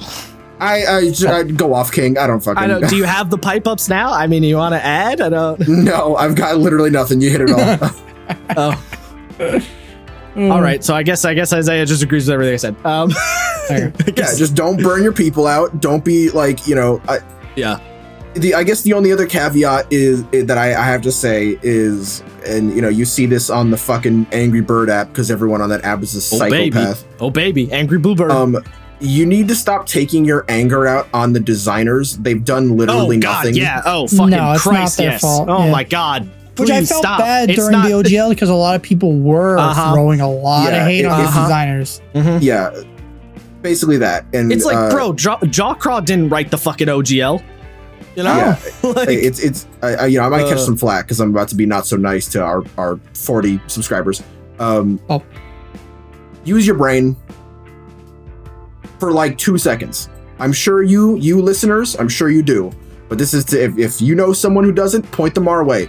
Use your fucking brain. Don't just get mad at the first thing you hear or see. Do some research. Look shit up. Because anyone with like an iota of brain cells can see that everyone who's a good actor on the Wizards team didn't want to do this to you. In fact, it came out they really didn't. Yeah, they really didn't. I think it's because that like Jeremy Crawford, Chris Perkins, they're the faces. Yeah, no, 100%. So people were throwing tomato at them because they're the only fucking faces they have in the company. Like Wizards of the Coast, this big, mass, empty corporate company that no one knows what the face are except for these two guys. And the D&D Beyond team. I forgot Todd her Kendrick. name. He's with them, but the new people like that host. Yeah, I feel so bad. The woman who runs the basically the face of D&D Beyond now, the one with the glasses. I don't know. It doesn't matter. Yeah, not that important. Point being, that it's the double-edged sword of having it's the double-edged sword of having the face person, because on one hand it's good because it gives your soulless corporate company a little bit of a human bent for people to interact with. But on the other hand, it's bad because when shit goes bad, people attack that person, even though, it's almost never their fault. Actually, Warhammer Darktide is running into this problem quite a bit because the community manager, Catfish, often goes on stuff like the Reddit and the forums and stuff and will respond to people. So people come after her about the design of the game, and it's like, bro, she's not the designers. she's the community manager. Stop it. So yeah, that's that double-edged sword situation. I wonder. I posit the thought: if the executives want to see if the executives are like, no, designers, you need to nickel and dime the people harder, right? If that's what they're saying, could we not have maybe a bit of a happy medium where big full price books, they release 3 a year, and then, do a Dragon magazine, do an Arcadia again? Dude, it's insane why can't how they many do people are genuine. One of the big things with fucking Warhammer Plus is they were like, oh yeah, we're gonna get your own magazine, and it's a whole lot of nothing. People really like White Dwarf and Dragon magazine because it was it's one of those things where you pick it up and you're looking through it, and then there's like a small article, and you go, "Oh, I was thinking about that. How did they figure that out?" It's kind of what people are treating the UA as now, but a more finalized product. Yeah, like same thing with me. I subscribe to the Sly Flourish. He makes a bunch of stuff every once in a while. MCM the Arcadia. Yeah, Arcadia. Until that ends in June. There's another guy, the DM Lair. I know. Well, they might change their mind on that now. I don't know. Did they? I don't know if they have, but they might, because of the OGL stuff changed. They might change their mind now. I don't know. We'll see. I don't remember. I gotta look at. I don't think they've said anything, but I wouldn't be surprised. Let's put it that way. Yeah, but there's a ton, and then another one I'm on and off again because they're a little expensive, but DM Lair, he does a Patreon every month, and then after the month's over, he'll put whatever the magazine on his website, and it's a lot of stuff. There's a lot of good shit. Same thing with exactly like Arcadia. But his is $15, whereas Arcadia is $5. I think Arcadia is usually $7, but yeah. Yeah, I got grandfathered in for right. Because I was an original Patreon member. Yeah. And then they're like, hey, if you're new, an old patron, you can stay on for $5 or whatever. And I'm like, neat. It's imagine if Wizards had their own official Arcadia, Yeah. And it doesn't need to be huge articles or anything either. 30 pages is probably fine. Imagine Arcadia's not that big. Yeah. Imagine it's oh, here's a little 30-page article we just came out. Here's a new subclass, and that's the whole focus. I feel like people would eat that up. Yeah, it's smaller chunks of content. Whereas now, the problem we have now is this full book comes out, right? This full $60, soon to be $70 book comes out, and you look at it and go, okay, is there at least one thing in this book I give a shit about? Okay, yes, there's one thing.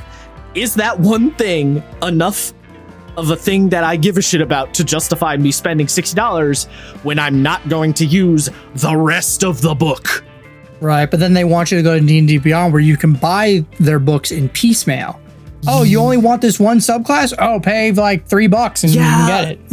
They do, but that system's also kind of clunky, and you can't buy everything piecemeal. It's if they just did it magazine style, it would be so much easier. Oh, here's a $5 magazine. Oh, that has a cool subclass. I want it. All right, yeah, I'll get that magazine. Oh, here's another magazine. This is a new set of weapons. Oh, I don't care about those. I'm not gonna get that one. Did you? So much easier. This reminded me. Did you guys hear too? The Big B's book. That's the first one coming out in August. Yeah. So I guess the Druid didn't make the playtest either. Yeah. Yeah. I know. So it's just gonna be which I like the giant, barbarian subclass. I thought it was fucking sick. But you're telling me you're increasing the price, and it's gonna have less content? Mm-hmm. That's wild. They also didn't go wild. Which, to be fair, I remember that I actually did that survey for that playtest, and there was it was like a Modron, but it wasn't a Modron race, and it was really just weird. And I remember giving that not good scores because I'm like, I don't even know what this the Modron. Oh, you mean the Autonome?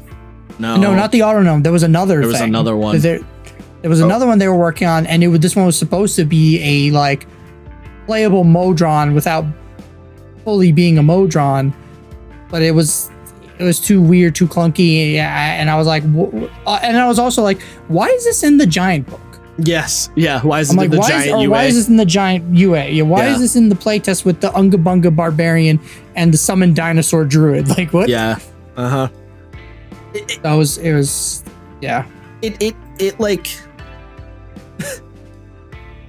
Yeah, I don't know. It's just crazy to me. It's you're actively giving me less content and increasing the price, and also the last couple of books have been kind of rough. I mean, Jesus Christ, let's not forget how small Spelljammer was.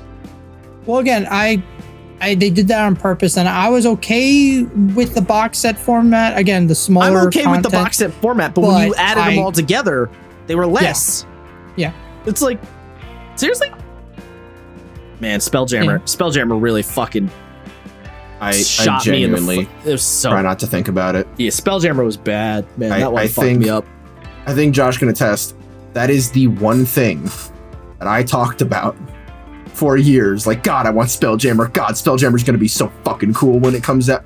That was the only broke my fucking heart is what it did.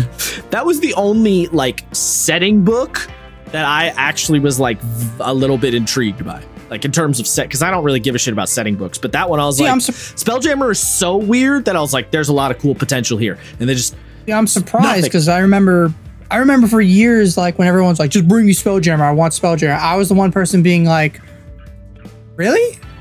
I'm like, why? Like, it's why because it's cool and weird. Like it's because it's different. Nobody, yeah.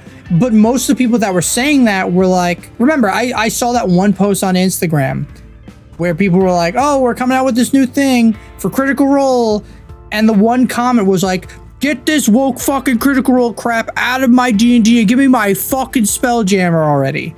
I was like, whoa, sir. Well, that's not how you react to that, but okay. Exactly. And I was just like, I'm like, is it the I don't like saying old, the old grognards, but like, you know what I mean? Like the legacy players. Yeah, it's the grognards. I thought it was just them saying Spelljammer, and then it just became a meme. Well, no. And then everybody wanted Spelljammer, and I was like, oh. I think the appeal, like, okay. I think the appeal of Spelljammer genuinely came from a place that so many of the 5e products felt like they were playing it very safe. And Spelljammer is so weird and so different, or at least it has the potential to be so weird and different from anything else, that people wanted it because they wanted a departure from what we've been getting. Everything up to that point was feeling, even the Magic the Gathering book still felt like mostly D&D, we're playing it safe kind of thing. But the idea of Spelljammer, it's like, oh, it's got fucking wacky space vampires and clowns with laser guns and shit. Like, that's crazy. Let's go. Let's do something buck wild. And then they just squandered the shit out of it because they didn't really commit to the buck wild. I think there's a big part of that, but I think what a lot of people want, maybe not a lot of people, what I want is us to eventually hit Planescape, so you can sort of do away with, like, maybe not do away with setting books, but you can sort of more eloquently flow them into one campaign, right? If you're like, well, guys, we're in fucking Faerun, we're not gonna go to Amonkhet, and with Planescape you can do that like pretty easily. Planescape's on the way. It is, it's coming out this year. So yeah, after Spelljammer, you're not so excited about it anymore. No, I'm fucking horrified. In fact, yeah. And then also it's going to connect. I don't know if the Fandelver book's also going to connect into it, but I know the Planescape book is specifically connecting to something with Vecna into the creation of the new edition, not edition. Yeah.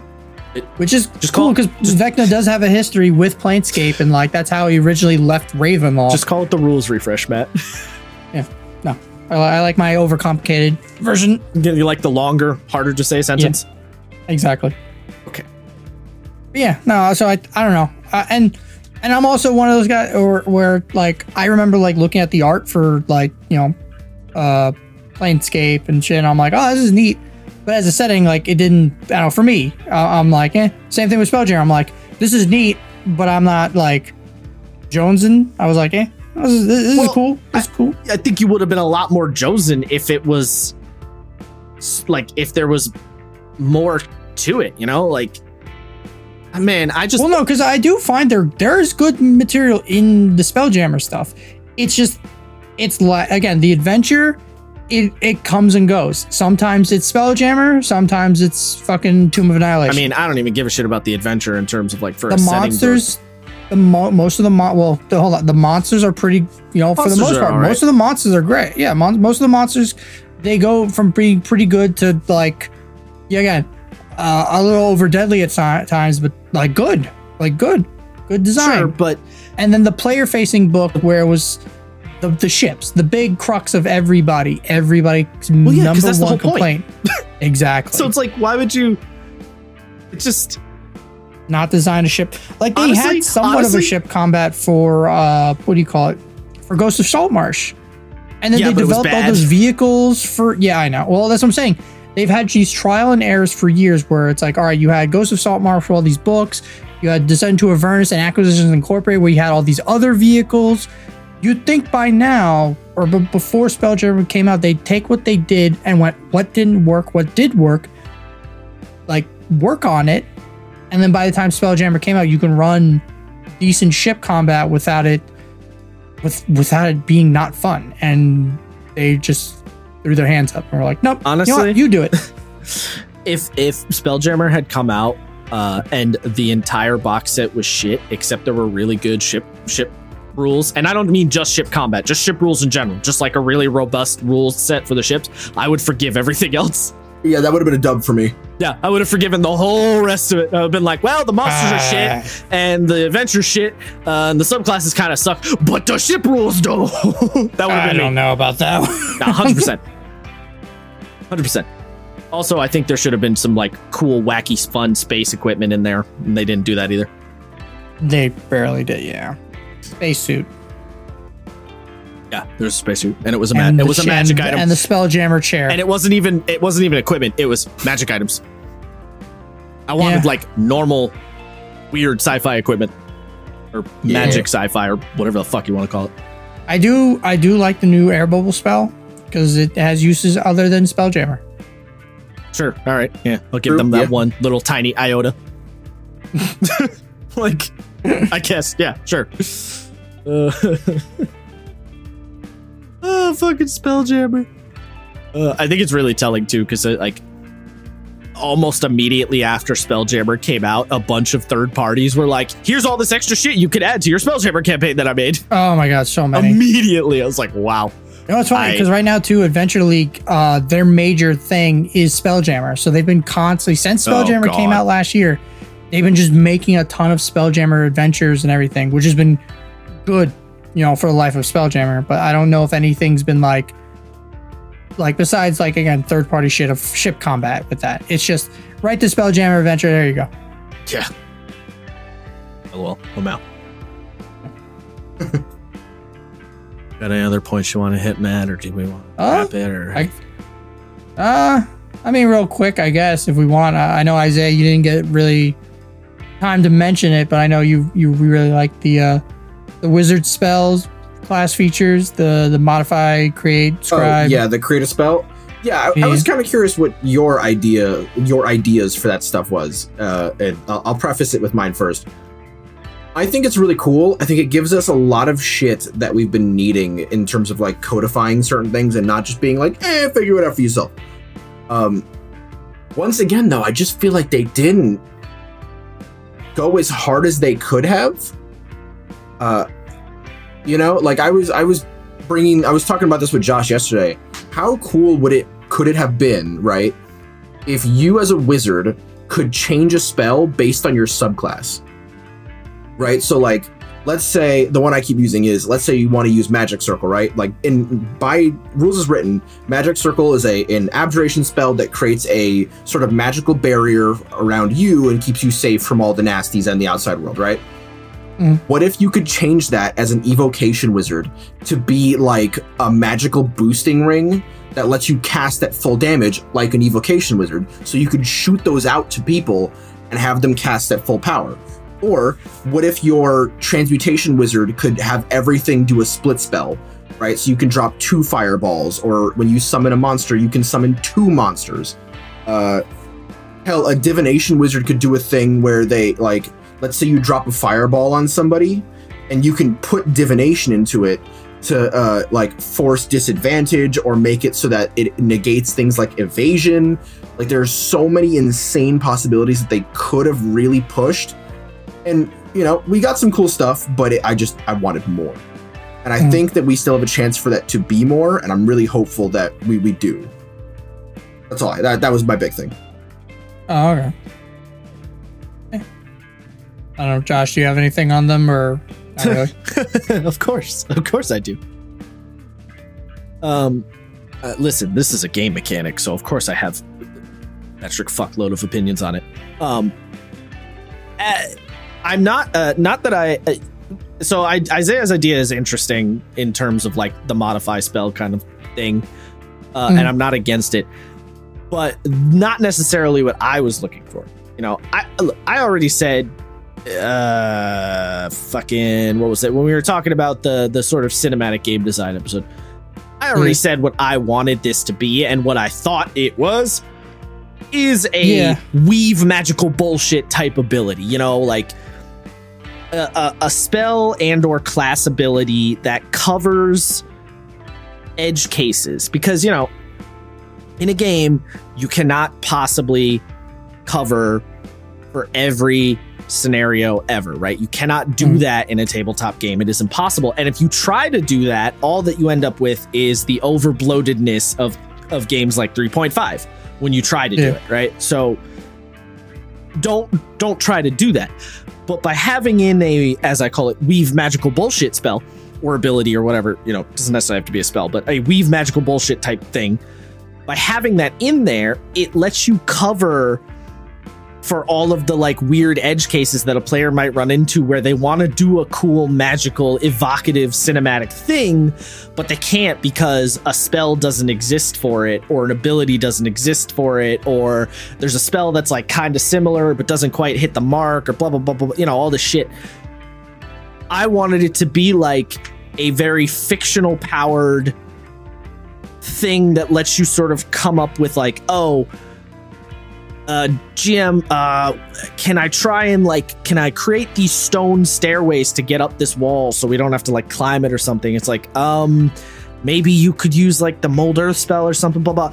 Whereas if you had the weave magical bullshit spell, you would just say, GM, I would like to create with this spell, like transmute a big stone staircase for up to walk up to. And the GM says, okay, your stipulations for this are you could do it, but it's gonna take you some time, like it'll take you, you know, 30 minutes or something, and you have to be present, like you, the wizard, have to be present the entire time it's there, and once you get away from a certain range, it's gonna disappear, you know?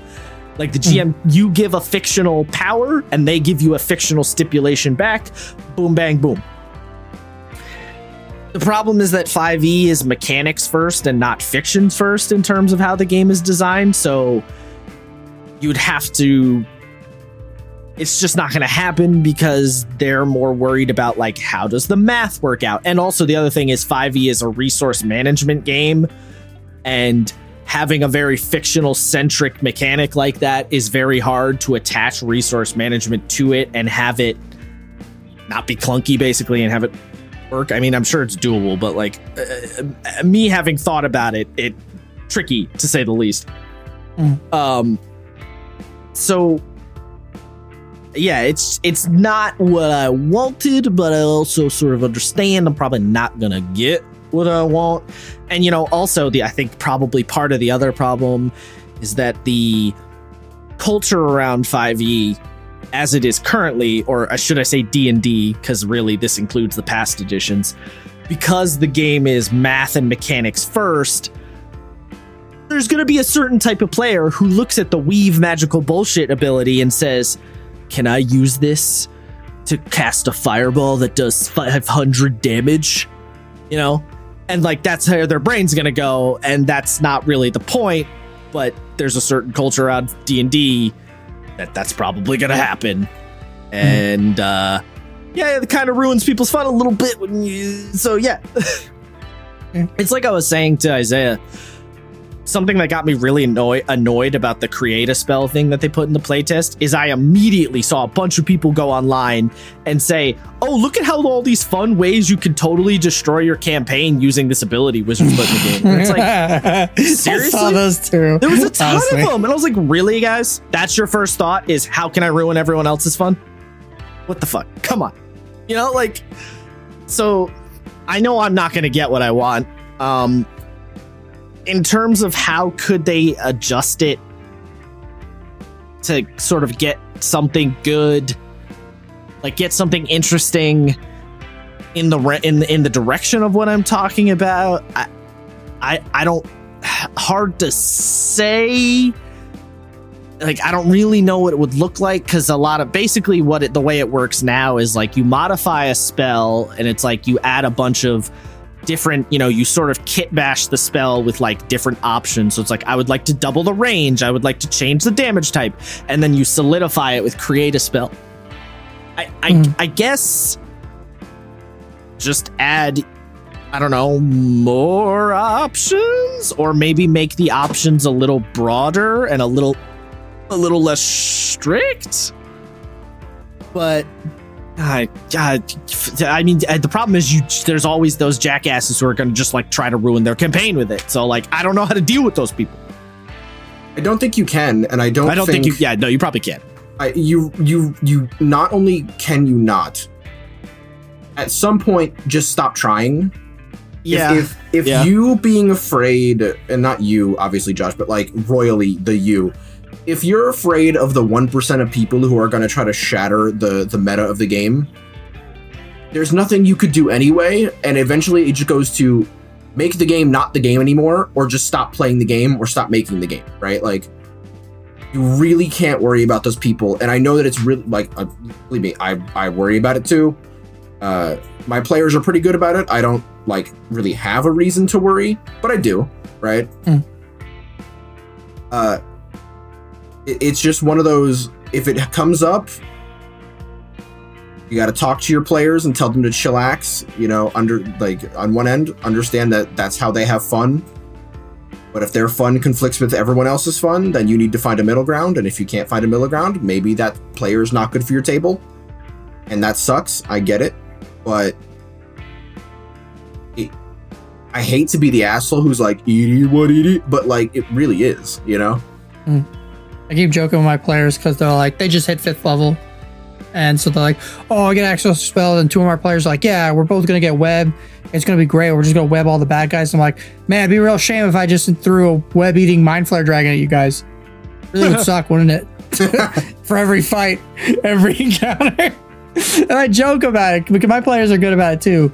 But it's also like, from the DM side, it's like, they're fucking doing the fucking web thing again. God damn it. Honestly, yeah. I get it. I wouldn't know what to do about that specifically. The whole like, oh, they're doing the web thing again, other than it's not really honestly, it's not actually an issue, like the web thing. It's just, the players that end up they find the broken combo online, and you as a DM being like, well, that just, I had this whole encounter planned and they solved in a minute. I don't really know what to do for the rest of the session. Fuck. Yeah, I mean, again, that's where you really gotta be like, hey guys, I know that you really like doing this combo. It's really funny, but also you're destroying everything that I'm trying to do and build here, and you're making the game not fun for me to run. And if the game isn't fun for me to run, then I ain't gonna run someone else. Yeah, I'm just not gonna do it. So help me out. And if they, I'm not saying that your players do this, but if the theoretical players fight you back on it, be like, look, I'm not going to argue this with you. Like, we need to find a middle ground, or you're going to need to find a new dungeon master. Like, it is what it is, Like, I do think also the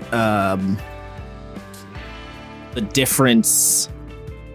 There's sort of a fine line on the problem too, where if the players destroy your entire encounter by accident, right? Like they sort of come up with the crazy combo thingy by chance, and it beats the dragon in one shot or whatever.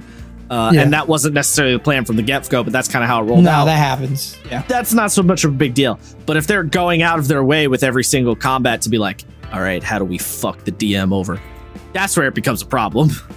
All right, guys, I'm going to cast Darkness, and then you cast Web, and because I can see, because I have the Eldritch Invocation that gets me, I can just hover over them, and then I can just stab them in the dark constantly, and they're in the dark and they're web, and then, you cast Milky Tentacles in that same darkness circle, and just fucking just ruin the bad guy's day. Honestly, I always advocate for not doing this. I would be the guy that just gives every monster blind sight and be like, congratulations. Because it goes both ways, right? There's a rules of engagement to running a game. Yeah. You say, I'm not gonna, if you've got that one wizard who's just like, I counterspell everything, then you go, okay, well, if you're going to do that, literally all the time to the point where I can't throw casters at you because they're just not going to do anything, then I'm going to start throwing Mage Slayers at you. Yeah. And then you have to figure out, it's like, oh, you're being mean. It's like, no, I'm not being mean. I'm presenting you with a challenge that you now have to think around. Yeah. I mean, I told you that happened to me in Storm King Thunder because I was the Abjuration Wizard. My job is to make sure other wizards don't do their job. Other mages don't do their job. When we had an encounter where the bad guys had 2 different wizards and a cleric, my life got infinitely more hard because I was like, oh no.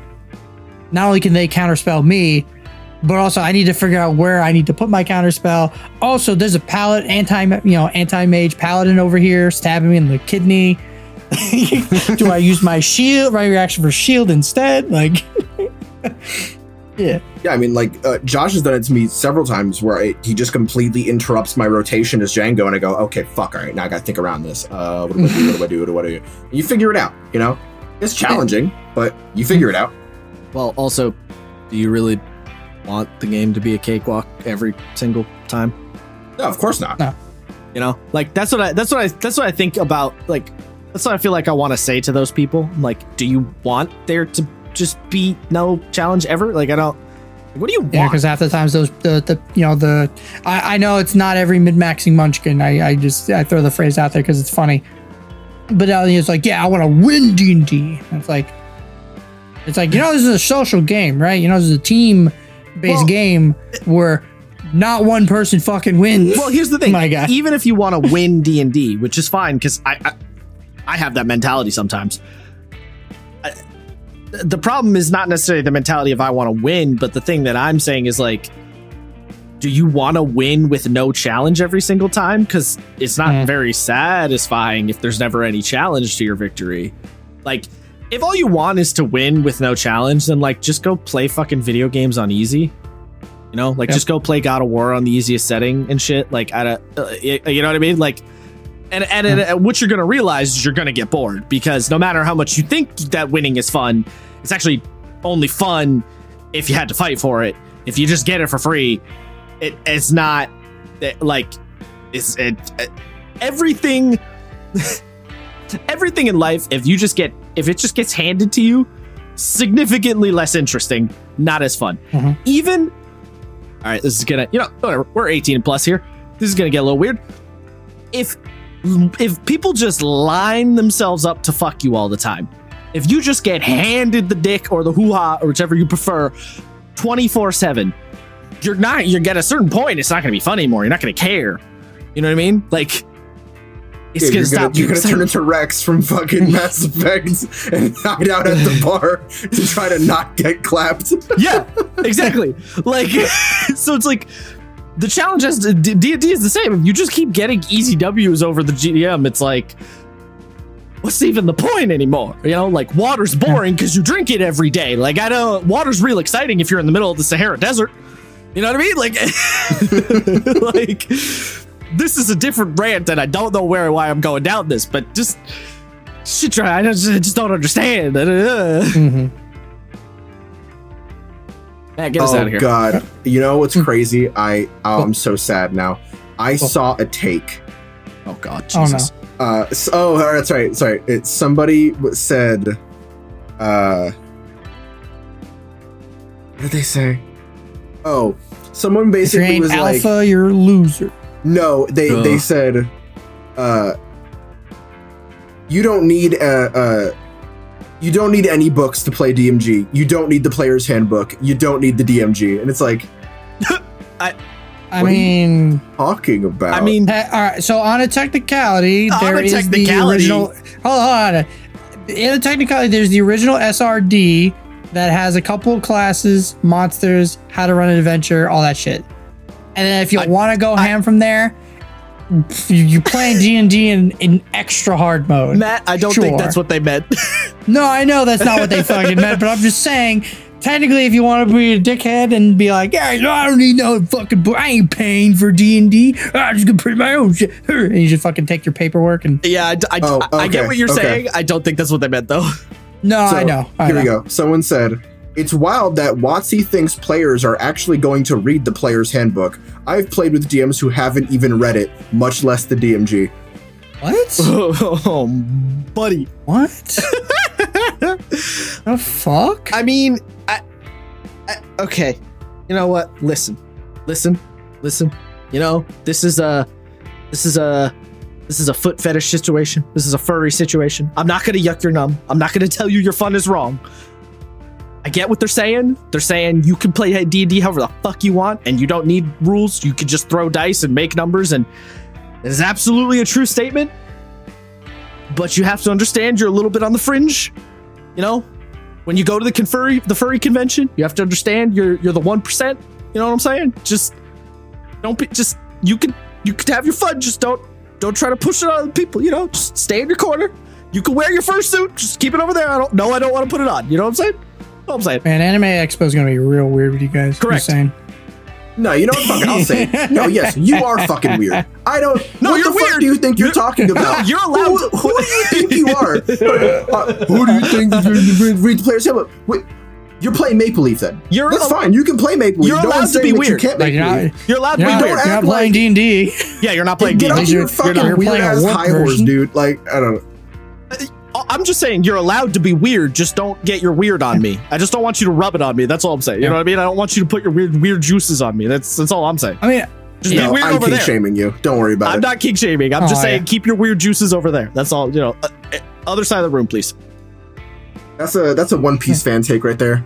Also, God damn it. And again, during COVID, they gave out so much free shit. PDFs, adventures, Roll20 stuff. They're still giving out free shit. Yeah, they're still giving out free shit. And so, yeah, if you wanted to not pay for D&D, like, officially, you don't have to. But you should read at least out of every fucking book, the player's handbook. That's the only one people I don't want to say you shouldn't, but like that's the one that people should probably at least fucking look at. I will go as far as to say, if you don't read the player's handbook, you're not actually playing D&D. No, you're not. You're playing a Maple Leaf role-playing system based on D&D. You're playing your own game. Yeah, you're playing your own game. You're just playing Maple Leaf, which again, not kink shaming. You can play your own video you did game. say you were kink shaming before. That's right. Sorry, I am kink shaming. You can play your own Maple Leaf game. Just recognize what you're doing and just go buck wild. Why are you bringing WotC to this? If you're not going to read the book, right? Yeah, that's a good point. Wait, if you're not reading the book, don't bring WotC into this fight. How dare you not make your material free? It's like, all right, that's like being Pornhub. Why don't you make more furry porn for me? It's like, what? Just you don't. Are you good, Josh? Are you? I don't know why. This is a weird thing that you're on right now. No, I don't know. It just seemed like a good comparison. It's not really. I don't know. He's watched Beastars. I think he's a furry now. God, it's fine. He's one of us. Matt, fuck off. I mean, Matt, the dragon fucker. I don't know. I don't want to hear it from you, bud. Listen, it doesn't. The dragons are different. They're I'm just saying. Sentient, I don't want the beautiful, furries, majestic creatures. All I'm saying is I don't want the furries' juices on me. That's all I'm saying. Oh, why did you call it juice? I'm not. I said it multiple times. You didn't hear me before? Because when someone becomes a furry, Isaiah, they just get a fluid gland inside them, and it's just a separate. I'm getting out of here. I'm not. No, Matt, just do the fucking talk out. I'm gone. I'm leaving. I'm gone. Thanks. For game brain dumping with me, guys. This has been fun. We've gotten some rants out. I think this is good. I don't know what's happened the last 2 hours. We went through the whole gambit of Wizard of the Coast to our own feelings to furry stuff. Juices. Like it's furry juices. Yeah, we went all over the place. Yeah, you I don't know. Any closing thoughts, I guess, Josh? Follow us on whatever podcast platform you're listening on. Follow us on Twitter. And hey, you know what? If you've been listening for a while and you're like, man, I have a topic idea I might want to hear y'all chat about, throw it in the comments. Give us a topic idea. We'll take it. Mm-hmm. Yeah. And for the record, I've got nothing wrong with One Piece fans. One of my best friends is a One Piece fan.